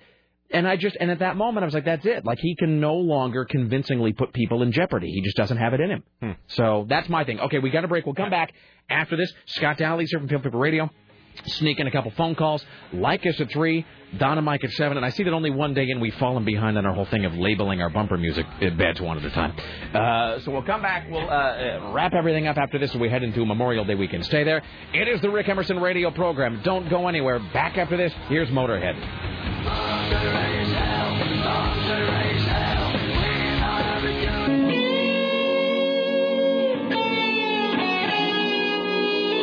All right, we now enter the saddest part of the broadcasting day, the final segment of the Rick Emerson Show. Scott Daly is here, so... All right. Anyway, so I apologize for having stepped all over you with my own thoughts on the Indiana Jones. But go ahead. So you believe that it's a thrill rider, it's an adventure? I believe it's a fun movie. I believe it's one of those films where, yes, you just got to accept that there's some unbelievable... And believe me, there's some pretty unbelievable stuff in this film. One of them being, no spoilers, at the very beginning, the first 15 minutes... Indiana Jones escapes from something, you're like, there's no possible way that could happen. But you know what? I was kind of looking at it through the eyes of when I went to see Raiders of the Lost Ark for the first time. Just, wow, this is just a lot of fun. A lot of roll your eyes moments, a lot of moments you could tell Lucas was heavily involved. But on the other hand, you could tell where Spielberg had to say. Plus, I really respect the fact that through the majority of the film, all the sets they used were practical. There was most of the sets, they're on location and actually practical effect sets as opposed to CGI. And Karen Allen looks good. And Karen Allen looks really good. I was very, very impressed with her. I really like Shia LaBeouf. I actually enjoyed John Hurt. John Hurt was an interesting good. Character. I think Shia LaBeouf was good. He's just a little squeaky clean to me. I think Tim called him the Ryan Seacrest of actors, where he's nice, he's just sort of unthreatening. And there's no edge to him. How cool was it at the very beginning of the film when the Paramount logo came up? It goes to like an anthill or whatever. But not only that, but it was the old school Paramount logo. Right. That was like, all right. And they used the Last Crusade font for the opening. Oh, is that film. true? Yeah. I haven't seen Last Crusade in a few years. I'm actually going to watch Temple of Doom tonight. Yeah. So, and then, you know what? It's okay. My son, who'll be 6 tomorrow, has been dying to see this new Indiana Jones film. I told him I was seeing it last weekend. This kid's safe. When I came back, he goes, "Daddy, tell me about it." I said, I'll take you. So we're going to go see it tomorrow. Yeah, I would say that unlike maybe Temple of Doom, it's kids. Yeah, Temple of Doom's the only one I won't let him see yet. All right, let's do a couple of these here. Hi, you're on the Rick Emerson radio program. Hello. Hey, Rick. What's up, sir? Turn off my speakerphone. Hang on. Thank you. Okay, here's a theme song for you, and this is going to tie it all together. I'll go ahead and play it in the background. This is from a 1960 TV show called Checkmate. It's with Sebastian Cabot, Doug McClure. Sebastian Cabot. Awesome theme. It was composed by Johnny Williams and his orchestra. Johnny Williams went on to do Indiana Jones. Kind of music thing? So there, in your face. Thank you. It's like listening to a Wikipedia entry. Thanks. Hi, you're on the Rick Emerson Show. Hey, Rick. Yeah, you were looking for a good version of the Harlem Nocturne. Yes, sir. On the soundtrack to the movie Christine, about the car that kills people. There's a good version of that song on that soundtrack. Excellent. Do you know who does it offhand? Oh, God, I can't remember. I just know that it's on that soundtrack. One other thing. Yes, sir. You probably already have this movie, but UHF is on sale on DVD at Fry's for $3.99 this weekend. I'm proud to say that I actually own it. It's got a great commentary, too, a pretty straight-ahead commentary by Weird Al where he talks about the making of the film. I'm picking up a copy. I've only got it on tape, so I got to go grab one. We got it all on UHF, sir. Oh, yeah. Oh, one other thing. Everclear. One song I love about Everclear. I never hear it on the radio. I don't know if it was ever on the radio, but Heroin Girl. Heroin Girl's a good song. Mm-hmm. Oh, that's the best song ever. Every time I hear that, every time I play that in my car, I keep automatically turning up the volume, and by the time I'm done, it's up all the way. Thank you, my friend. All right, have a good weekend, sir. You too. There you go. They have another song called When It All Goes Wrong again that I like. Hi, you're on the Rick Emerson Show. Hi, listening to you guys talk about Indiana Jones. I've got so much to say about that, but that's for another time. Anyway, Yes, you were listening to Mrs. Clinton's comment. You were wondering why she brought up Bobby Kennedy being shot. I think she shouldn't have mentioned him being shot, but she did it in the context of it was June. He had just won the California primary going on. That it hadn't been wrapped up yet.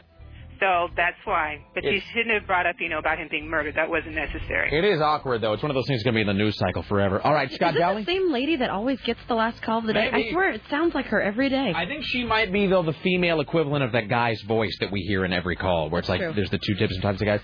Scott Daly, FilmFeverRadio.com. FilmFeverRadio.com. Be warned, if you have not seen the new Indiana Jones film, wait till you watch the film before you download Film Fever Radio this week because it's spoilerific. And don't forget, we will be here on Monday doing our live Memorial Day show as we always do. So while you're working or barbecuing or drinking or whatever it is you're doing, we'll be here on Monday.